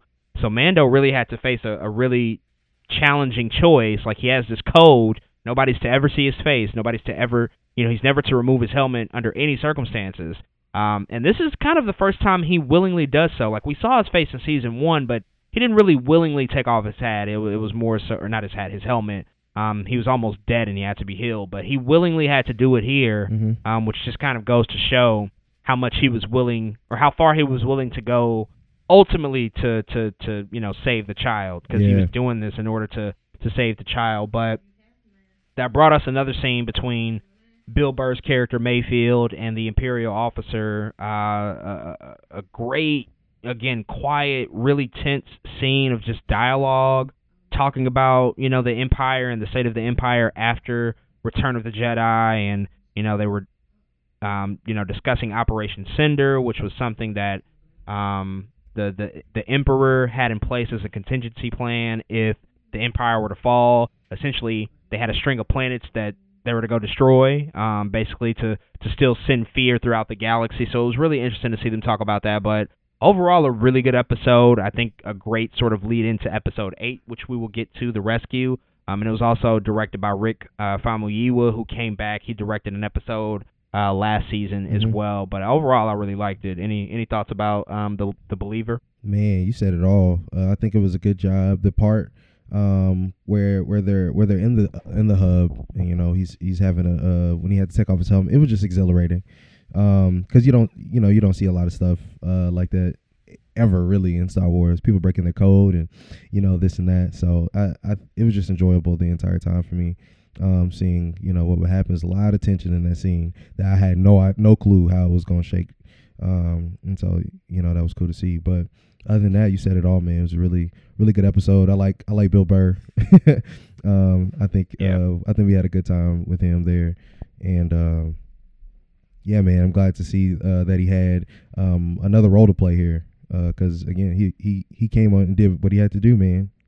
So you said absolutely, and they eventually let him go by the end of the episode. He was technically a prisoner, but Cara Dune, she let him go for his service, and so I think we'll definitely see Mayfield back in the future appear in some way, which will be pleasant. Because I never thought I would have wanted more Bill Burr in the Mandalorian, but after this episode, I'm like, yeah, you did great. Like, and I like you. You're funny as hell. So please come back. But of course, that leads us to episode 8, The Rescue. This is where the real spoilers come in, because this is the season finale. Of course, everything's been leading to this, and so we see sort of an Avengers Assemble type situation. Like, damn near every character that we've seen this season comes together to you know, sort of carry out this rescue of the child. We see the Mandalorian, Boba Fett. They reconnect with Bo-Katan and Casca Reeves, which is, you know, Casca Reeves is played by Sasha Banks. And we didn't think that she was going to be back because she said she wouldn't, but surprise, surprise, she was good on her for that lie. But they essentially agreed to help, you know, with the rescue of Grogu, so that in exchange, Bo-Katan, she can get the Darksaber from Moff Gideon.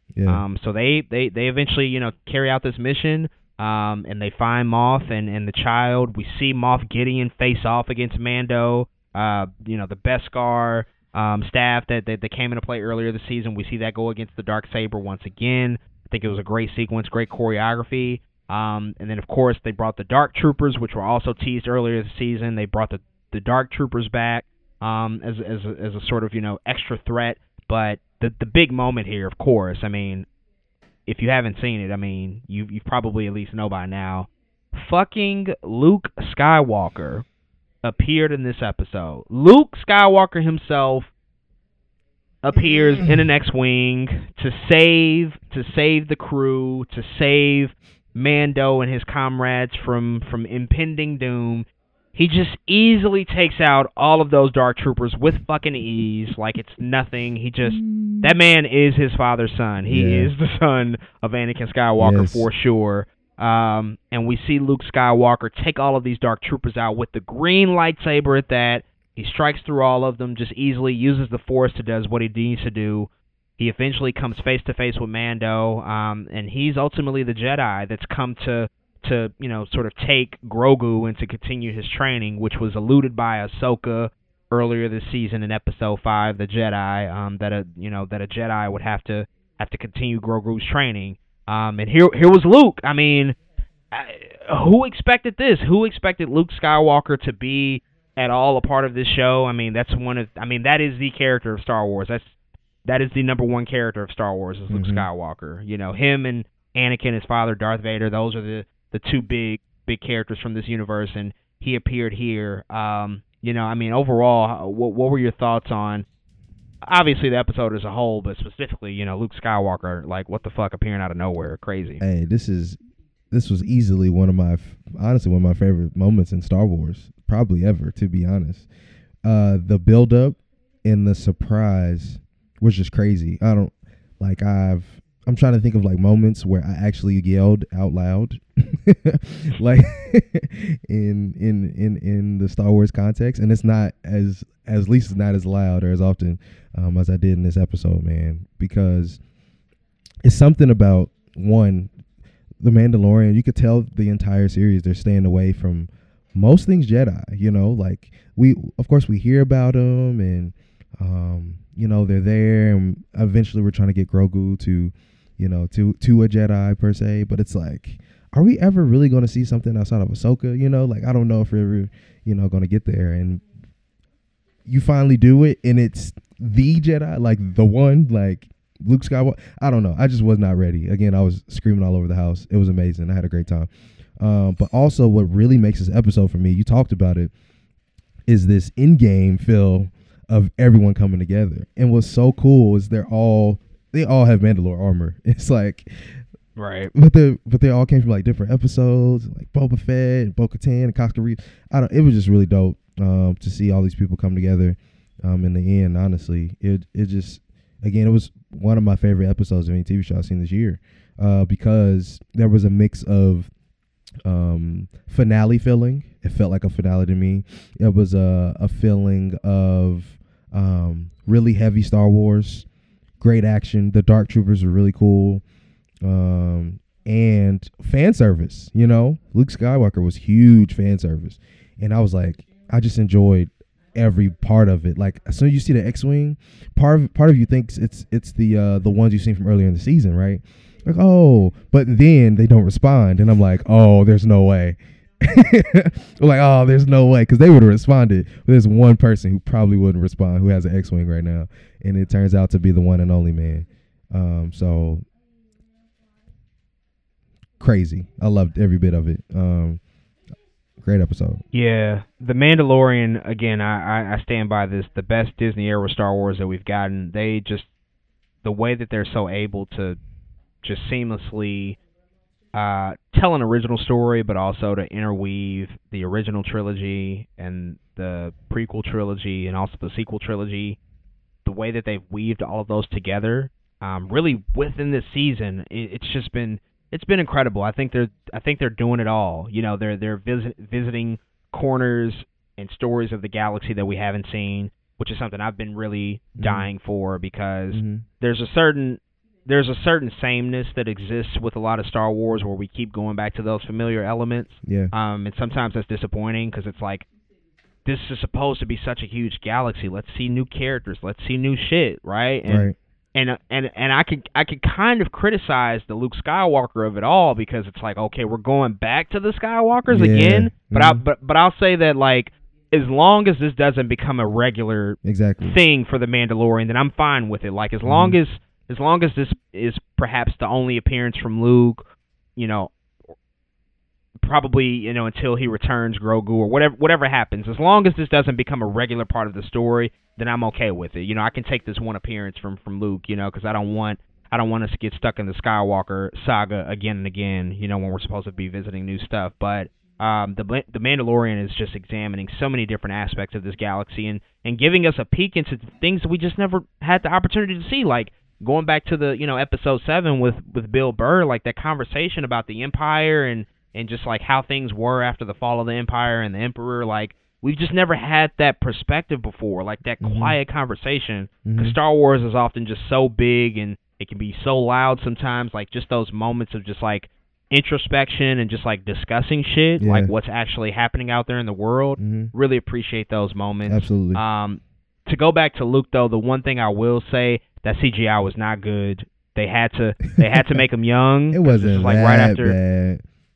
Nah, dog, that shit wasn't good. that shit wasn't good. I'm not gonna lie, that took me out the moment for a second, because I saw it and I was like, oh, that could have used probably like 3 or 4 more months of work. Like, it didn't look as good as Leia in Rogue One. Right. I was like, this and it didn't sound like him either. It didn't sound like him, and I think maybe even more so, that kind of took me out. Like, maybe if it sounded like him, I could be a little bit more forgiving of it. But I think the combination of the sight and the sound not really adding up, it was like, this is not the best. So I see why they're not lingering on his face for too long. They kept him covered for quite a while. But with all that said, there's certain things where it's like I'm not gonna harp on that for too long because it's still Luke Skywalker. Like, what the fuck? So I was just happy to see The Mandalorian end on such a high note. Right. And overall, this season was fantastic. It was incredible. Certainly in my mind, it's superior to season 1, and season 1 was great. But this just took it to another level. Yeah. Again, it deepened the mythology of all of Star Wars and these particular characters while also expanding the world. So much so that we have 3 fucking spinoffs coming from this. We talked about Ahsoka and Rangers of the New Republic in our last episode, but we found out officially now that the Book of Boba Fett is coming next year in December 2021. They had a post-credit scene in this episode, which took place in Jabba the Hutt's palace, and basically Boba Fett is back in power. I mean, he's the kingpin of the galaxy, right? So it looks like the Book of Boba Fett is going to really, really hone in on his character. Again, that's coming December 2021. And then The Mandalorian is going to happen after that. Season 3 is going to happen after that. So we won't get any new Mandalorian for a while. In the year 2021. Yeah. It'll be a while, but that's okay. They're still giving us the Book of Boba Fett, which I'm really looking forward to now. And it'll be just good to see, hopefully it's like a crime gangster type show again, because he's like a kingpin. So it's like, let's see him really like taking shit over, in the galaxy. I'm excited for that. So, yeah, man, overall, The Mandalorian just knocked it out of the park this season, did an incredible job. Definitely recommend it if you've not checked it out. If you're into Star Wars, this is highly worth watching. It's definitely a recommend, and it's great quality stuff. So let us know what you thought about The Mandalorian, the season 2 finale, and season 2 as a whole. Hit us up on Twitter, Instagram at 2BlackNerds. We got some other news we got to talk about, of course, in the world of black entertainment and other things. So we're going to start off and talk about the first look that we got at Coming to America. We've been anticipating this movie for quite a while. You must heed my words before I'm gone, my son. Now, you will be king. But the throne must pass to a male heir. Hakim, it appears you have a son. He must be found. Prepare the royal jet. We are going back to America. Oh, hell no, Your Majesty. Come on! I'm back! Say it again! Feel right in this mother... Feel good in this mother... My whole hood in this mother... Come on! I'm the king of this shop.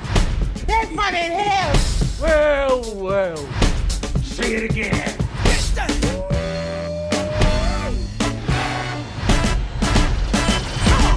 It is so good to see you. Well, I be damned. Look who done come up in here. Hey, it's Kunta Kinte and Ebola. Famine and Blood Diamond. Nelson Mandela and Winnie. Those hungry babies with the flies on the face. Hey, oh, that's too much. Now, you stepped over the line. Now, we won't be talking that kind of shit about the hungry babies. You're going to have to get out of my chair. Politically incorrect. So what you doing back here, Hotel Rwanda?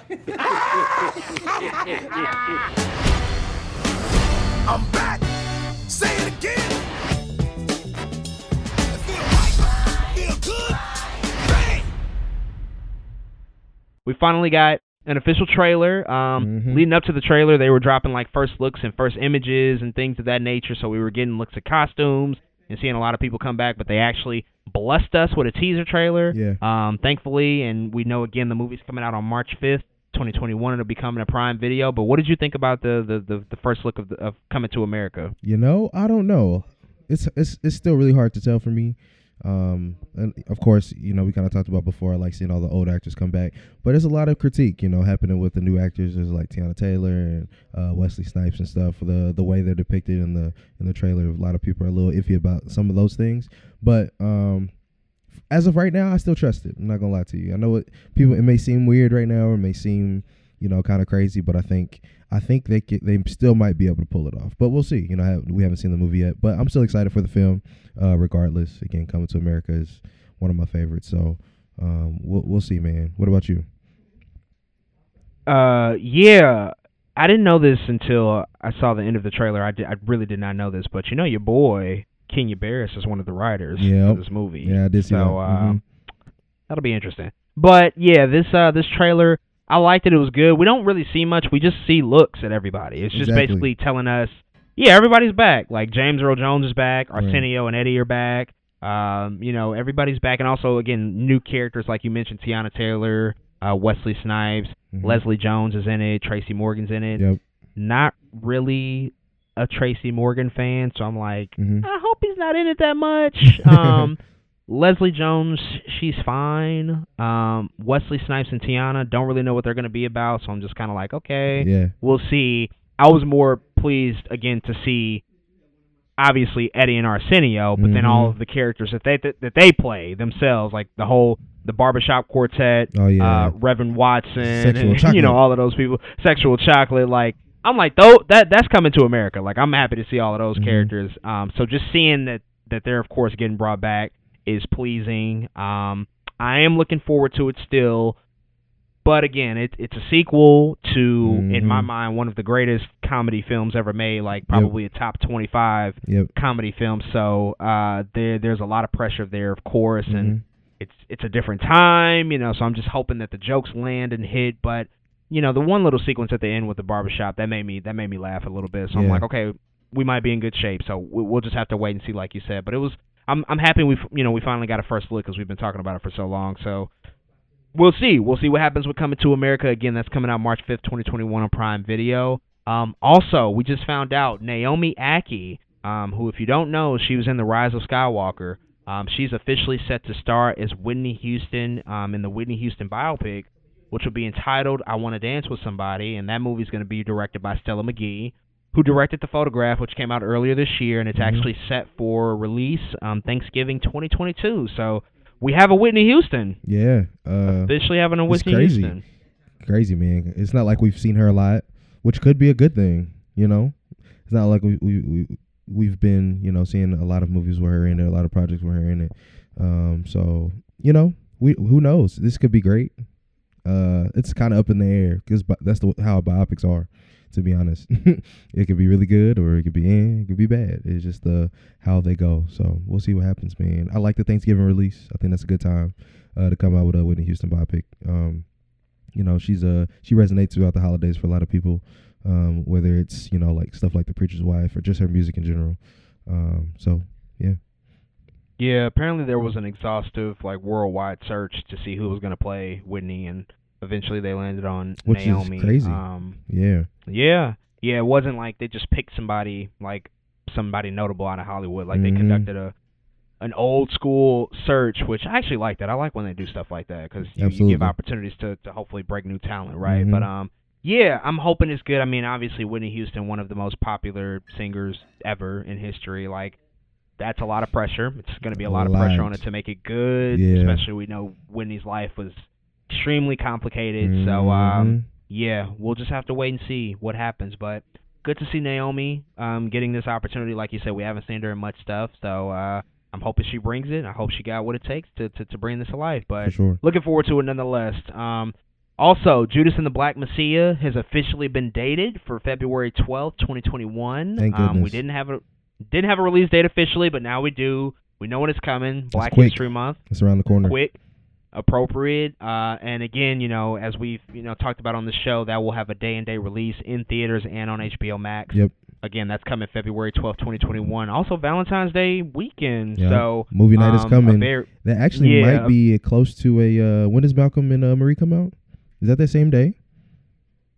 I don't know if it's the same day, but definitely same month. It might be the week prior, week I before? think February 7th. Well, we got some movie nights on us, let me tell you. Yeah, Black History Month is already shaping up to be real good. So looking forward to that. We also just found out that a Lupin series is coming to Netflix, which is starring Omar Sy. And Lupin, I mean, if you don't know, hugely popular manga character, animation character. So is this? I don't know. Is this series live action or is it going to be? It's live action. Anime. It's live action. Which the trailer is actually terrible. I would not recommend the trailer because the trailer is dubbed. It's dubbed. Oh, and it's not dubbed good. That's the first mistake right yeah, there. so it's like, just let them talk in French. Like, I know when I'm watching, I'm just going to watch in French with English subtitles. Like, why not just have the trailer be the same thing? I don't know. It was weird. But, again, I'm excited for this property. Lupin III is pretty cool if you've ever watched them, or if you ever watched the Hayao Miyazaki film, Lupin, the Castle of Caligostro, things like that. But pretty much, he's just a witty black thief, to be honest. He steals things, but he's also good with money, and it should be pretty cool. It's like almost like a bad Sherlock Holmes, but yeah. yeah. Nothing wrong with that at all, though. But yeah, they definitely got a trailer out, so go check that out. And that's coming out next year sometime on Netflix, so be on the lookout. In other news, man, we spent obviously the first like 35 minutes talking about Wonder Woman, but we just found out some really interesting news to go back to the DC side of things. New York Times, shout out to you, just published an article talking about the release strategy for DC in the near future. So we found out that starting in 2022, Walter Hamada, who's the president of DC Films, he's basically kind of the equivalent to Kevin Feige over at DC, and he took over in 2018, and I would say has turned the ship around for them for the most part. But starting in 2022, they're going to release 4 movies per year, and then also on top of those 4 movies, there's going to be at least 2 more movies released exclusively on HBO Max, and apparently those are going to examine more riskier characters, such as Static Shock or Batgirl. And in addition to that, that's not all. There's also going to be more spin-off series that will also come, adding to their release strategy. We've already got a few announced. Like, we know there's going to be a Peacemaker spinoff from the Suicide Squad. We know there's going to be a sort of a prequel spinoff series for the Batman, set in the Matt Reeves Batman world, coming to HBO Max.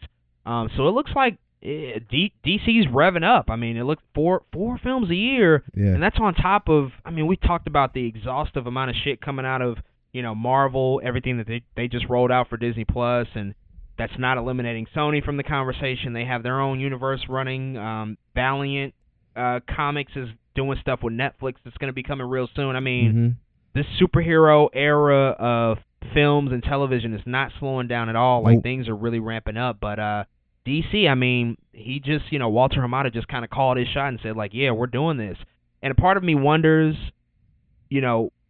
I mean, the article came out over the weekend to coincide with the release of Wonder Woman 84. So it seems like that this has always been a part of the plan to announce this news. But also a part of me wonders, is this sort of a reaction to everything we just found out from Disney Investor Day? Because they just rolled out all of that shit, all of those shows, like Marvel specifically, 11 new films, 11 new television series for Disney Plus. So a part of me also wonders, like, was this sort of a reaction to let people know, like, yeah, DC got stuff coming too. But overall, what do you think about just this strategy as a whole for what they're planning to do in the next few years? We kind of talked about it, the whole, theatrical and HBO Max thing at the same time. It's kind of I think it depends on what movies they decide to actually put on HBO Max. That kind of decides how I feel.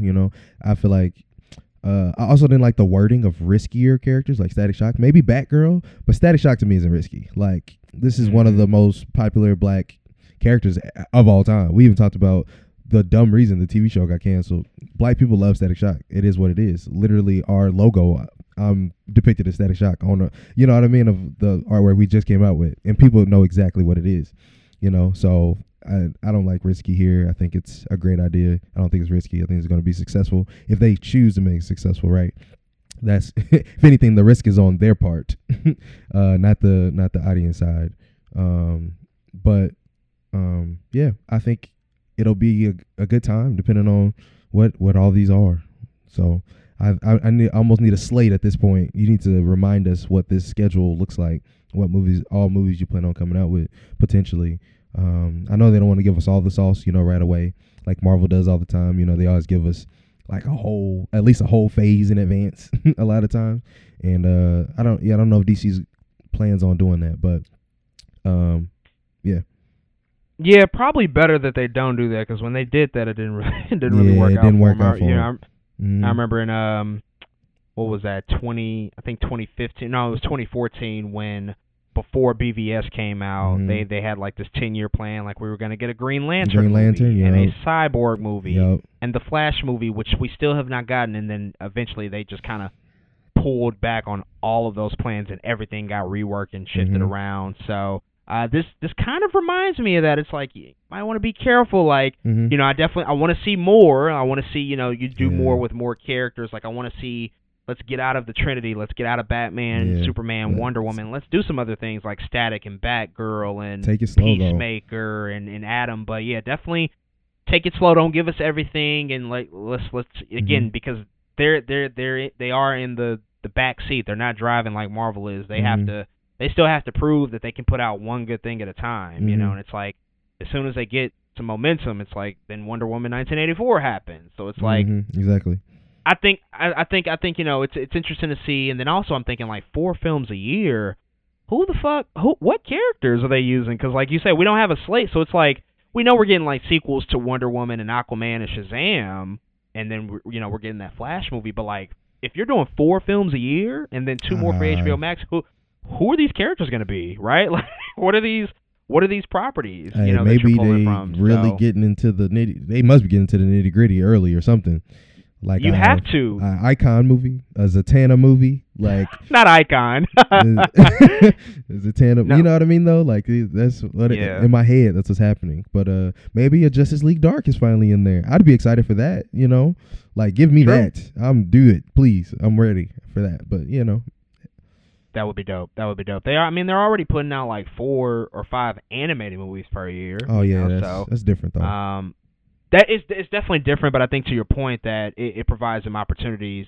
Even with those animated movies, they often stick with like Superman, Wonder Woman, and Batman. They do introduce like new characters as like supporting characters. So if they can pull from just like sort of that library of just like unexplored. Even if you think about characters. Some of the popular characters they have in TV, I would go see a really good Arrow movie. I would if it's really well done. I'd be there. Why? Do it. Maybe that's in there somewhere, or like even though we're getting Static Shock, Black Lightning is still important. Give us a Black Lightning movie too. Yeah, I would still be okay if they're good. I personally want since we're sort of in this, phase of giving villains movies, give me a Deathstroke movie. I still want to see that. I would actually kill for a really good Mr. Freeze movie. Oh wow! I wouldn't have guessed that, but there's territory there. There's good stuff there. He has some darkness to him that you can explore for sure. That's true. I mean, look at the Batman animated series, like the Heart of Ice episode. Yeah. With Mr. Freeze. I mean, that's one of the best origin stories ever that we've seen. And it's different than the comics, but it's just so good and so original. Like you said, it's a lot of darkness there, obviously with his wife and just his personal demons. Yeah, that could be interesting, like a Mr. Freeze origin story, Deathstroke. I wouldn't be mad at a Zatanna movie. You said that, but I wouldn't be mad at that if it's done well. Yeah, I said that because I'm a big fan of Zatanna. I love the magic she brings to the table. Dr. Fate, there's all these things, all these people. Oh, Dr. Fate, Martian Manhunter, like they have the characters.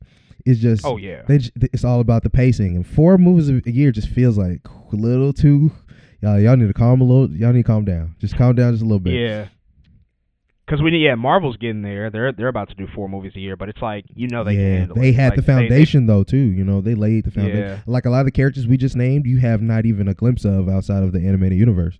So it's like Yeah, everybody we're seeing on the MCU front like has had some exposure before, or if they're about to have their first exposure, in a new series or show, we know that they're going to appear later. Like we talked about. Miss Marvel, like she's going to appear in her show, but then she's also going to be in Captain Marvel too. So it's like the interchangeable nature is there, and we know DC's like kind of stepped away from the interchangeable nature of it all. And the article also talked about, parallel universes and the multiverse idea. Like Walter Hamada explicitly said, like we're doing that, like we're doing the multiverse. You have to. You will have parallel storylines, parallel characters operating at the same time. Like there's going to be Ben Affleck's Batman in The Flash, and there's going to be, Matt Reeves, Robert Pattinson Batman, and who's to say that won't happen with many other characters. So something can happen on Earth 1, such as this, sort of Zack Snyder Justice League universe, but Earth 2 can be this, different Batman universe that operates. And I agree with you. I think that's the way that they can stake their claim to being different, different enough than Marvel, and you can justify doing multiple iterations of certain characters, but yeah, again, let's make them good, and let's also still introduce new characters as sure. well. And that's always been their thing. DC's always been, before Marvel, they've always been the multiverse people. That's what DC was. Like that's their thing. That's their thing, and it's just like, just be true to you, and it'll work out for you. And yeah, I think they can do it. They just gotta, again, play it slow down. Like we just talked about Wonder Woman, take care of your scripts. That's really what it comes down to. You can come out with 4 movies a year, but if the scripts aren't taken care of, nobody's going to care. They're going to be all bad. But take care of your scripts, and you can do it.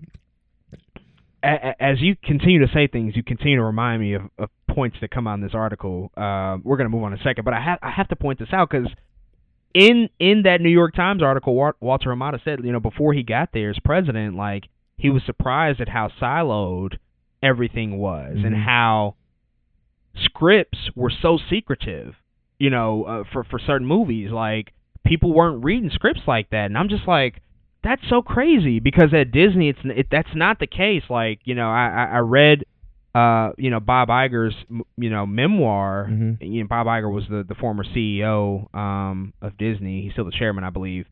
And he talked about how he was very involved in all of the movies from the MCU. Like, he gave Ryan Coogler notes on Black Panther, and he talked about that experience with Ryan Coogler, and like, Coogler was like super nervous, he didn't know what his reaction was going to be, like, and and Bob Iger was like, no, this film is incredible. I have like small shit for you, like technical stuff, but like, this is going in the right direction. But Bob Iger, he was very involved, and that's the guy at the top, the tippy top, like, very involved in the process on all of those big movies, Avengers and Star Wars. Like, that siloed nature that existed with Warner Brothers is not a thing at Disney. Like, there's very much interchangeable stuff happening. Like, though there's Marvel Studios Productions, like, you will get feedback from, Alan Horn, who's the president of the whole movie division. You'll get feedback from Bob Iger, who's over all of that. So, it was interesting that Walter Hamada said, like, that wasn't really a thing before, but that should be a thing. Like, if you want to get something in the best place possible, you got to get as many people possible who have who have the knowledge for that sort of thing involved in the process. And you, like you said, you got to take care of those scripts. Like, if nothing else, you could have, if some shit goes bad down the line, like if the CG isn't working out, or if the pacing is, if something, that you can always fall back on a really good script. You can always fall back on that. That's the foundation of everything you got. So that has to be. That has to be good. Think about the cheesy movies we love. Like, it's not like they age well, not because of the CGI, or the technical effects or whatever, because they don't age well. The stories are just that great. Old Superman, Flash Gordon, like, we love watching the story, not the, And that's really what it comes down to, is how well this is written, for sure. Absolutely. So we'll be on the lookout for everything DC has planned. In similar news, in multiverse news, Into the Spider-Verse 2 has dropped, quite a bit of news. We have a little bit of direction of the movie and what's going to happen. So it has I guess it's a new release date. It's officially coming out October 7th, 2022. Yes. And we actually just found out that, excuse me if I mispronounce this, but Joaquim Dos Santos is going to be directing the film, and then also Dave Callahan is going to be writing the script. And Phil Lord and Chris Miller are returning as producers, thankfully. So we got our, sort of crew announcements, and again, it's coming October 7th, 2022. But they're pulling in some good talent here. I mean, Dave Callahan, he's a part of the script for Wonder Woman 84, which, not the greatest thing, but he isn't the only writer. I'm not really a big Jeff Johns fan in terms of writing movie scripts. Like, he's a comic book writer. That's not the same skill set. I think I'm going to probably blame him. But he's on the Shang-Chi script, so I think that's a good sign. Yeah, for sure. So he's going to be on that. And then Joe Kim, he was, part of Avatar: The Last Airbender. The TV show. The TV show that write the good shit, the TV series. Yeah, exactly. So, man, this is exciting. I mean, they got a good crew behind it. And of course, we know the first one was, stellar, one of the best comic book movies we've seen, I think, ever. So for sure, this is exciting. This is something to look forward to. Oh, absolutely. I really can't wait. I wish. we kind of just talked about it. I still wish it was a black person directing it, but you get. It's like, come on, man. Miles Morales is black. Give us a black director. Yes, please. Dang. But it's okay. But nonetheless, still positive news. Still glad to see that this movie's coming in. So we'll be on the lookout for Into the Spider-Verse 2. We also just found out, finally, HBO Max officially and finally They've made it on Roku and PlayStation 5. Thank God. They are now available because what the hell? They weren't available on launch. It's been months and months and months, but I think Wonder Woman 84 dropping necessitated them to get on as many platforms as they could. So they finally dropped on PS5, and then of course Roku was the big hold up, and Roku is super popular, so I know that they had to go ahead and make amends and get on that service, so they're now available. So definitely download HBO Max if you haven't already. You probably could get it for free. A lot of people don't know this.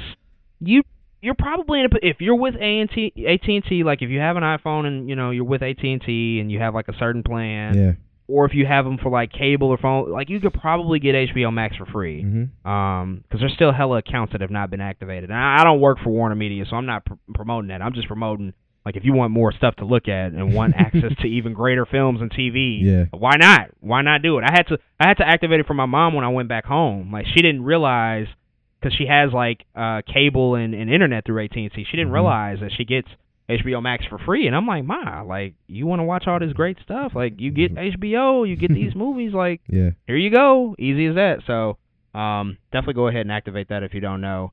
Speaking of HBO Max, though, The Little Things, we got our first look at that with an official trailer. We talked about this a couple of weeks ago when we, announced or when we, talked about the news of Warner Brothers films coming to HBO Max. The Little Things is a part of that plan. That movie is starring Denzel Washington, the GOAT, Rami Malek, and Jared Leto. And we got our first official look. Yeah, great cast. It looks like it's going to be a murder mystery crime thriller.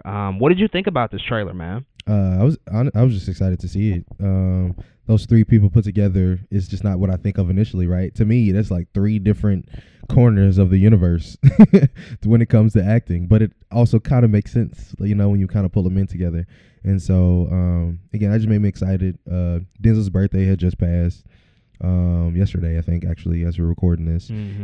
So I'm excited for him to keep working, dude. And hopefully we get great things out of Jared. We know the potential's there. He just needs a little direction, and I think this film might pull it out of him. So I think we're in for a good film. Yeah, hope so. It's 3 Academy Award winners, so theoretically this should be something that's really solid and interesting. And again, I love dark, gritty, murder crime stories. Seven, Zodiac, Copycat, movies like that. Like this feels like that. And Jared Leto apparently is going to be, sort of the antagonist and the murderer, I should say, of whatever is happening. So I'm down for it. Definitely going to be watching it. And again, that's coming out, HBO Max, same day as it will in theaters. So that's dropping January 29th of 2021. So we will, of course, be reviewing it after that comes out. And then, certainly last but not least on the news front, we didn't talk about this last time because it happened the day we dropped our episode. Fucking Tom Cruise went ballistic. My man exploded on his crew. So currently they're filming Mission Impossible 7, which of course, like, COVID is still obviously, big and prevalent across the world. So safety protocols are still of utmost importance. And apparently, a couple of his crew members broke the COVID-19 safety protocols that were in place. We don't know the specifics, like maybe they had their masks down, don't really know. But whatever they did, it did not make Tom Cruise happy because some leaked audio came out on the internet and this man went the fuck in. Like he blasted them from pillar to post about them breaking the rules and the beginning of it, he talked a lot about the responsibility that they have across the movie industry. Like he's on the phone with movie studios every night because people are trying to figure out how to do this and do this safely. And obviously Tom Cruise is one of the biggest, movie stars in the world, so that doesn't surprise me that would be true. But then also just the responsibility that they have to crew members, like people's families are on the lines, people's, livelihoods and homes and just everything is on the line. Like, you cannot fuck this up, but he said it. I'm saying it much nicer than he did. I mean, he pulled no punches. He really went in on them. He was yelling. He was loud. He was cussing. He did it all. But ultimately, everything he said was low key true. Like, I'm not mad at it. Like, he made great points. You know, I mean, he blew up at him. Which you can kind of look at that as maybe being a little bit too far, but he made some points though. I'm not gonna lie, he made some points. He did. Listen, in the real world, people will blow up at your ass, especially if you fuck up on a major level. That can put a lot of stuff, it could threaten the existence and the livelihoods of people involved. But I mean, what were your thoughts on the audio, man? Same, man. I think I do kind of am leaning towards he didn't have to yell as hard as he did. It was leaning to the verbal abuse side.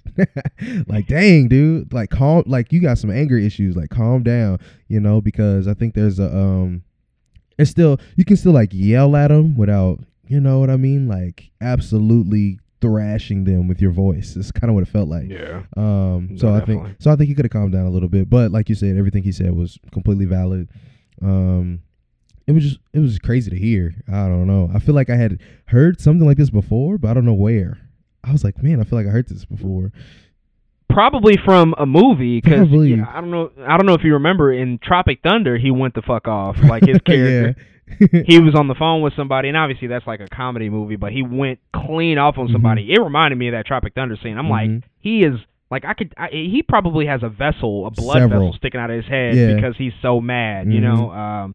I agree. There's definitely a fine line between being stern and being an authoritative figure versus like verbal abuse. The only I don't know. I might give him a little leniency because we don't know how many times this may have happened. Yeah, true. Like, what if this was like the third or fourth time that somebody broke the rules and that just blew him up? We don't know all of that, so it's only speculation. But I mean, nonetheless, he did it. It happened. It was not nice at all. But I'm hoping Tom Cruise is feeling better and not so angry because he's not the youngest man. So you got to watch your blood pressure, Mr. Cruise. And yeah, he's such an interesting person. I mean, he's so weird, but I still love him as a movie star so much, you know. Sure. So yeah, it's kind of crazy to see that happen. And it was like, we weren't supposed to hear this, but it's interesting, like you said, that we're getting this like behind the scenes inside look at this whole thing. But absolutely.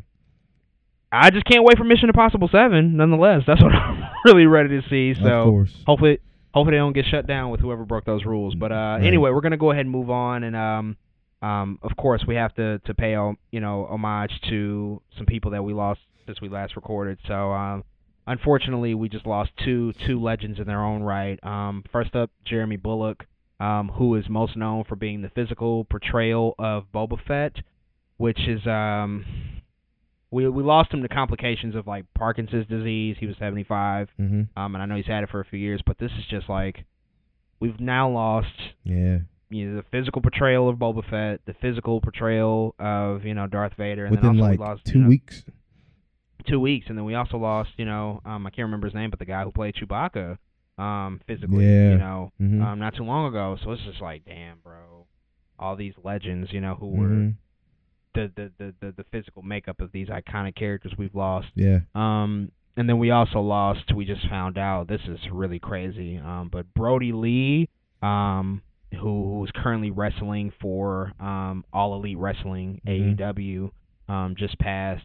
He was formerly known as Luke Harper in WWE. In his time with WWE, he was most well known for being a part of the Wyatt family, and being the tag partner to Eric Rowan as well. But he just passed away. I believe he was 41, if I'm not mistaken. And we found out that we lost him. He had some complications with his lungs, but it wasn't related to COVID-19. His wife confirmed it was just a really bad complication with his lungs, and again lost him all too soon. This year again is just taking so many legends and icons away from us. Some a little bit older, but a lot of people far too young. I mean, we've talked about other wrestlers who've passed this year, such as like Shad Gaspard, who lost his life, saving his child's life. He drowned, unfortunately, but now here we are, fast forward to December, Brody Lee, like I saw this and I was just like, whoa, this is crazy. And particularly with him, I mean, the outpouring of messages and support and love from like the professional wrestling community. I mean, there's not been a negative thing said about him. People have said nothing but the nicest things. People have said that he was the greatest husband, the greatest father, just one of the best workers in the industry, one of the nicest people you can be. Even though he's a giant, he's like almost 7 feet, he's 300 and some pounds, but he was just like the nicest, most genuine guy. And obviously for him to be taken from his family is a really sad and unfortunate thing. So yeah, man, this year is just not normal again, but these two are really, really, really sad to see happen. Yeah, for sure. I agree. Not much to say, man. Losing a lot of people really fast. Hopefully next year, slows down.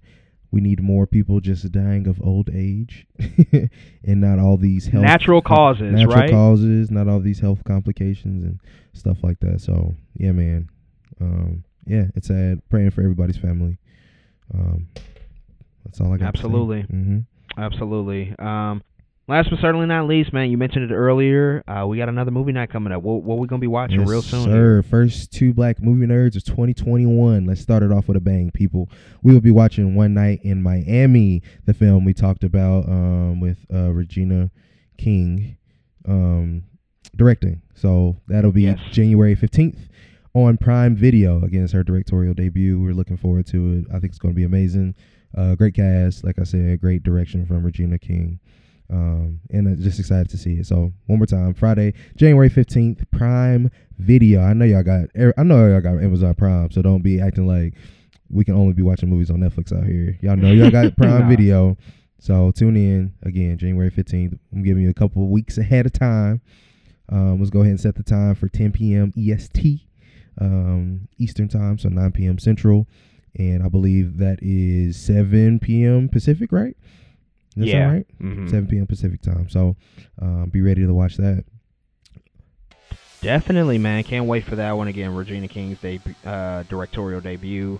Of course, when we watch that, use the hashtag #2BNMovieNight as we watch it to let us know what you think about the film. That's going to be a big day, January 15th. That's also the premiere for WandaVision. Yeah. So it's going to be a great day for film and TV. So definitely check out WandaVision on Disney Plus, and then hop on over later that night with us and watch One Night in Miami.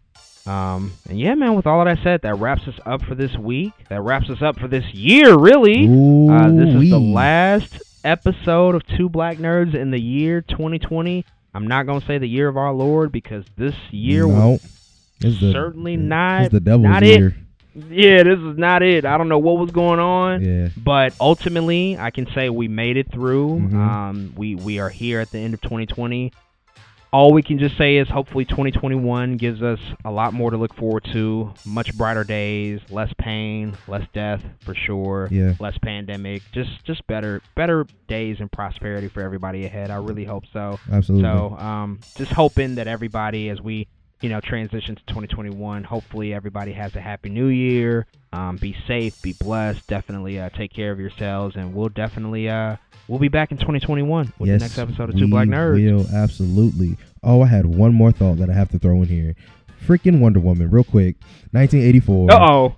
Damn. She lassoed onto lightning in the year 1984, right? There is a song called Ride the Lightning by Metallica that came out in 1984, and they ain't use it. I'm really mad about that. Okay. Nope, they're not. You're right. And that's one of the many songs that they could have used. They didn't use Ride the Lightning. Another song, Owner of a Lonely Heart, one of my favorite songs ever. They did not use that. Came out in 1984. What the fuck? I can't believe it. Dropped the bag. Completely dropped the bag on the soundtrack. Can't believe it. Yes. They did it. Whatever. Anyways, again, thank y'all so much. Please go to twoblacknerds.com. Cop some merch. Tell a friend about Two Black Nerds as you're listening to this. After you're listening to this, tell your mom, your dad, your pappy, even though dad and pappy is probably the same thing, but not for everybody. Tell everybody about Two Black Nerds that you can think of, man. We're trying to grow the community. We really want y'all to not only enjoy this content, but the movies that we watch together, and this and that, man. We're trying to stay prepared as we move into the new year, trying to stay entertained for Black entertainment. So thank you so much for all that you've given us and all the support in the year of 2020. It's been a rough one. It's been a long one. But we're going to start, living our lives like Joe, right? From Soul. We're going to start looking try to. Shit. We're going to try as best as we can, man. So Thank you again one more time so much for listening to another episode of Two Black Nerds, where we're too black, too nerdy, and we out, y'all. Peace.